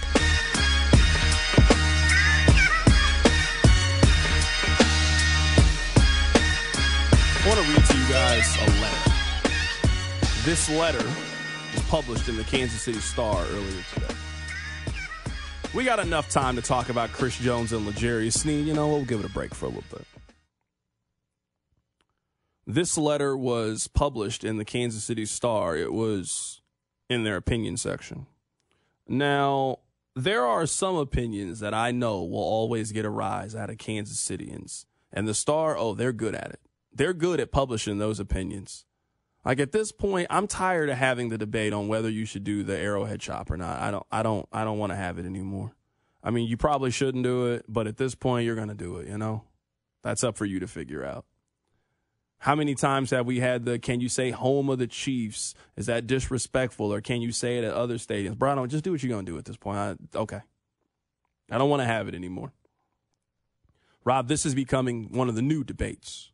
This is a letter in the Star. Congratulations to the Chiefs, players, the organization, and the entire Kansas City region for an exciting season and an epic Super Bowl win. Reaching the summit of the sport calls for celebration. Unfortunately, the ubiquitous overt drinking, receiving IV fluids for hangovers, and public display of drunkenness with the mouthpiece in front of tens of thousands of people at last week's victory rally is unconscionable and destructive on many levels. 3 of our best-known and revered players, Patrick Mahomes, Travis Kelce, and Chris Jones, were prominent in their intoxicated states. With their positions and notoriety, they have the potential to do great as role models for young people and families. Instead, they chose to make fools of themselves. Why do we as fans and the Chiefs organization condone such behavior? What other profession would allow seemingly and expect these sort of actions? If a player is too wasted at the rally to stand steady, speak, or act responsibly, then maybe there needs to be an adult in the room to throw a flag and tell this person to take a back seat. How much harm are we doing by undoing the messaging that our youth receive in schools, youth groups, and at home about the dangers of drug and alcohol consumption were done by witnessing the actions of their heroes? Alcohol abuse, including binge drinking, has serious personal and societal consequences. It continues to go on, but I think you guys understand. I mean, this guy, he kept going in this letter. A couple of things. I think we have to acknowledge that Patrick Mahomes is a human being. A human being that, like most other people, he does things that you really, really like. After the shooting that took place at Union Station, Patrick Mahomes could literally be doing anything that he wants. He and his wife took time out of their day to go down to Children's Mercy and meet with the children that were affected by the gun violence that happened down at Union Station. Patrick Mahomes has given millions to children's charities. 15 in the Mahomies, they built a park that you can take your kids to right now if you want to in our city. Patrick Mahomes has been a great ambassador to Kansas City. That is one side of Patrick Mahomes. But we also know that Patrick uses language that you probably don't want your 7-year-old to use. You want to know how I know? They mic him up. You want to know how I know? I watched a television show on Netflix where he used that language kind of frequently. Patrick Mahomes also drinks. We know that. That's not a secret. If you're a fan of the Chiefs, you know he's done that at every single parade. Now, I'm not saying that Patrick Mahomes can't be your kid's role model, but like other role models, there are things that he does that you like and appreciate, and you certainly want your kid to mimic those actions. And then on the other side, Patrick Mahomes is a human being that you can't endorse every single thing that he does, and that's okay. Rob, what confuses me about this letter, and what confuses me about people's stances, I just don't know what else you expected at the parade, given the fact that we had seen them before. This wasn't the first time that they've had a parade. This also wasn't the first time that you have seen Patrick Mahomes or Travis Kelce intoxicated. I know it's not the first time that you've seen them intoxicated in this very public setting. So I just don't really know what the expectation was in this event. I personally don't care. And I don't say it like it's not important. I say it is, as long as Patrick Mahomes or Travis Kelce or Chris Jones or any other player that decided to drink alcohol that day, as long as they didn't drive, I don't care what they do in this scenario. You are an adult. You are free to make your own choices. And as long as you didn't drive home and get behind the wheel of a car and endanger not only yourself but the livelihood of people around you, you are allowed to make a fool out of yourself if that's what you think Travis Kelce did on the stage a couple weeks, or I guess last week. It just doesn't bother me at this point.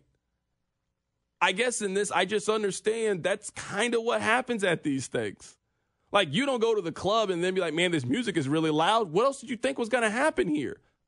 Yeah, they got a strobe light and loud music is playing and people are drinking and girls are dancing. What else did you think was going to happen? What else did you think was going to happen at the Chiefs championship parade other than what happened out there on the stage and alongside the parade route? Because everything I saw was to be expected. They were excited. They were drinking. They were waving. They got out. They were passing goats around and jerseys and high-fiving everybody. I've seen this movie before. This is the third movie. You just can't surprise me with anything that happens at this standpoint. I don't really have any problem with anything that happened, but I have seen other people. And I can at least acknowledge this part. Not Patrick, I don't really think was the issue. Travis seemed a little bit more inebriated than he had been in years past. Travis was having a good time. Now, I don't know if it was because your girlfriend was out of town. I don't know what it was. But Travis was feeling very, very good on that day. You could tell he was obviously drunk up there. But again, as long as you don't get behind the wheel of a car and drive, I just don't really have a problem with what happened. We agree. I have no problem with them. They're responsible adults. I know in some form or fashion the team gets them home, so they're not getting behind the wheel of a car. So I agree with you, but there is one thing that I don't like about the parade, and it's not even the players' fault. I have no beef with the players. They're grown-ups who can drink, and if they want to drink too much and try to grab the mic and embarrass themselves, no one walked away from that event and said, man, Travis Kelce was so drunk. How embarrassing for the city. That was embarrassing for Travis Kelce. But one complaint, maybe frustration I have, is that it's the players are drinking that much. I know they're getting home responsibly. I don't know about the fans on the route. Like, I'm not saying everyone's inebriated or everyone's going to make bad decisions or anything like that. But for the guy who's waving at 8th and Grand, what if he's had 7 or 8 Coors Lights? Now he's getting in a car and driving home. I don't know for a fact he has lined up a safe ride. And it's possible that maybe he feels more comfortable drinking 8 to 12 Coors Lights while standing in front of Grand Slam to wave to the players because he knows the players are doing that too. So I don't care if the players drink. I don't care if they're seen drinking. But if there is some thought, some notion that maybe if they tamper down their drinking, Larry and Lenexa is less likely to drink and drive home, that would be good because I do not like the amount of consumption done by the fans there because I can't guarantee they're getting home safely and their lack of safety could impact and affect others. Yeah, someone on the text line says, C-Dot, I mean, Kelce did look like an idiot. He couldn't even talk. That is a poor image. I'm all for do what you want to do. I guess I just don't care. Like, I don't say that to be condescending. I just don't care how Travis Kelce decided to celebrate the parade. And if you think that Travis Kelce looked goofy in the celebration, you're more entitled to feel that way. What I guess I really push back on is this notion of, hey, you got to be better role models. I mean, but isn't the thing that we should teach kids is that our role models aren't perfect? Like, that's the message in this, right? I'm not saying that Travis Kelce or them did anything wrong, but Patrick Mahomes is a human being. There's some things that human beings do that you really like. There's some things that human beings do that you don't also like. You can still love that person. You can still worship that person. You can still cheer for that person and want them to have success. But there are qualities about this person that you like, and there's also qualities about this person that you don't like. Like Patrick Mahomes is a really, really good football player. And he is an example to your kids to try hard and apply yourself and be very giving and charitable the way that Patrick Mahomes is. But he also will say a word during a football game that you don't want your 9-year-old to say. He can be both things in that scenario. That he also can be the guy that's going to have 5 Coors Light up there on the stage and celebrate his championship, and you tell your son or daughter that's what adults do. You're not an adult. You're not an adult. I just always think in these scenarios, parents always get upset by now they have to parent. That's what you signed up for. Something happened. Your kid asked you a question. They see this thing. Now it is up to you to have the responsible conversation with your kid about what is acceptable in your home. Only you can determine that. I don't know. Again, don't drink and drive. That's really the message of this. Don't drink and drive. That's it. Don't drink and drive. And as long as they didn't do that, you are entitled to celebrate the parade how you want to celebrate it. Go up there, have fun, have a good time, make sure you got a safe ride home. And I hope everybody did that made the decision to drink and go to the parade because, trust me, they were not the only people that were drinking at that parade. Keep it right here. It's The Drive. The Drive with Carrington Harrison, brought to you by DePasquale Moore. Car wreck? Get the money you deserve. Mike's got this on 610 Sports Radio and the Odyssey app. You're listening to The Drive. Now C-Dot's got one extra point.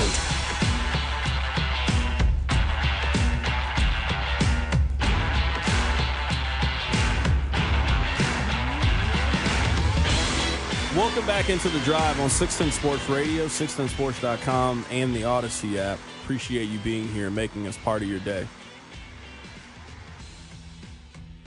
I'm really frustrated with the NBA right now. Now, I know some of you are going to be like, C-Dot, we told you, we hate the NBA. I think that most of your beliefs and preconceived notions about the NBA are wrong. But when you're right, you're right. And I try to give credit where credit is due. And this weekend, the effort that I got from NBA players, it's just, I reached my boiling point with them. We had to change the rules to make sure that they played more regular season games because they were just openly taking games off. Just, I don't want to play today, you know? I'm okay. I'm going to sit here. I'm going to watch it with you. And I think it got me because I really had like a couple of like old people moments this weekend. Rob, the first moment is I'm sitting there with the little one, and somehow the little one is really into like cooking videos, right? Like she really likes cooking videos. So, you know, sometimes we'll sit there and we'll watch them, you know. He likes it. Like, ooh, what are they making? You know how kids are.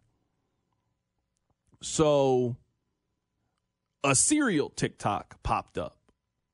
And we were watching this cereal. This guy, he like tries cereal and he ranks them, right? And as I'm watching this TikTok and she's asking me questions about the cereal, Rob, it hit me. Our parents let us eat this? That's nothing but sugar. That was the first thing that popped in my mind. Not, man, that bowl looks good. Like my teeth started hurting as I was watching this video, and I started thinking, why would our parents serve us this food that had no nutritional value? It's just sugar and milk is what I was thinking. And then as I was thinking this, I'm thinking, man, am I getting old? Like now I'm hating on cereal? Like, man, I used to love Lucky Charms. I used to love cereal, and now I'm hating and I'm just calling it nonsense. I started to feel old. And then as I'm watching the NBA All-Star game, I really started to have a back in my day moment. Man, they used to be this way, man. The players used to care. They used to try hard back in the day. I was having this conversation with myself as I'm watching the NBA All-Star game. I'm not asking the players to dive on the floor for loose balls. I'm really not.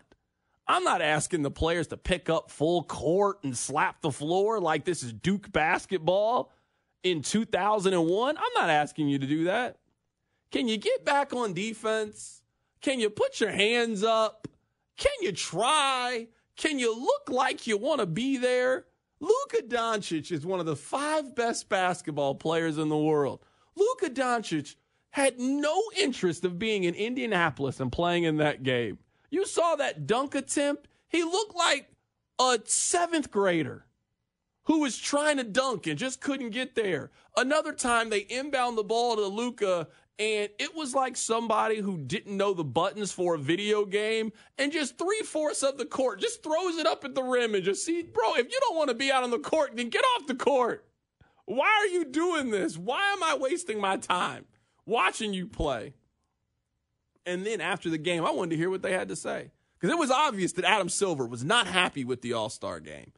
And they asked Anthony Edwards, hey, how do you get more effort? He's like, man, I don't know. I mean, it's our break. And I realized that at that point, it's over. There is no more All-Star weekend. There is no more All-Star game. It's cooked. It's done. It's done. It's over. They don't care. They don't try hard. They're too busy podcasting and trying to be on NBA League Fits. They don't care anymore. That's not how it was when I was growing up. There used to be pride. They used to want to play. Now, hey, NBA player, can you play? No, I can't. No, I can't do it. Something's going on. I can't. They're the only players that we got to do this with. You don't do this with NFL players. Don't do this with baseball players. The NBA players. All they want to do is podcast and play video games, and I'm sick of it. I'm done. I'm boycotting the league for the rest of the regular season. I'll be back for the play-in game, so I'll be back then. They actually try then. They actually care. Then it's a lot of fun. It's only college basketball for me, playing on the front of the jersey, not the back of the jersey. This episode is brought to you by Progressive Insurance. Whether you love true crime or comedy, celebrity interviews or news, you call the shots on what's in your podcast queue. And guess what? Now you can call them on your auto insurance too with the Name Your Price tool from Progressive. It works just the way it sounds. You tell Progressive how much you want to pay for car insurance, and they'll show you coverage options that fit your budget. Get your quote today at Progressive.com to join the over 28 million drivers who trust Progressive. Progressive Casualty Insurance Company and Affiliates. Price and coverage match limited by state law.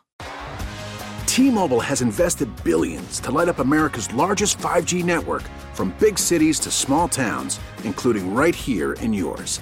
And great coverage is just the beginning. Right now, families and small businesses can save up to 20% versus AT&T and Verizon when they switch. Visit your local T-Mobile store today.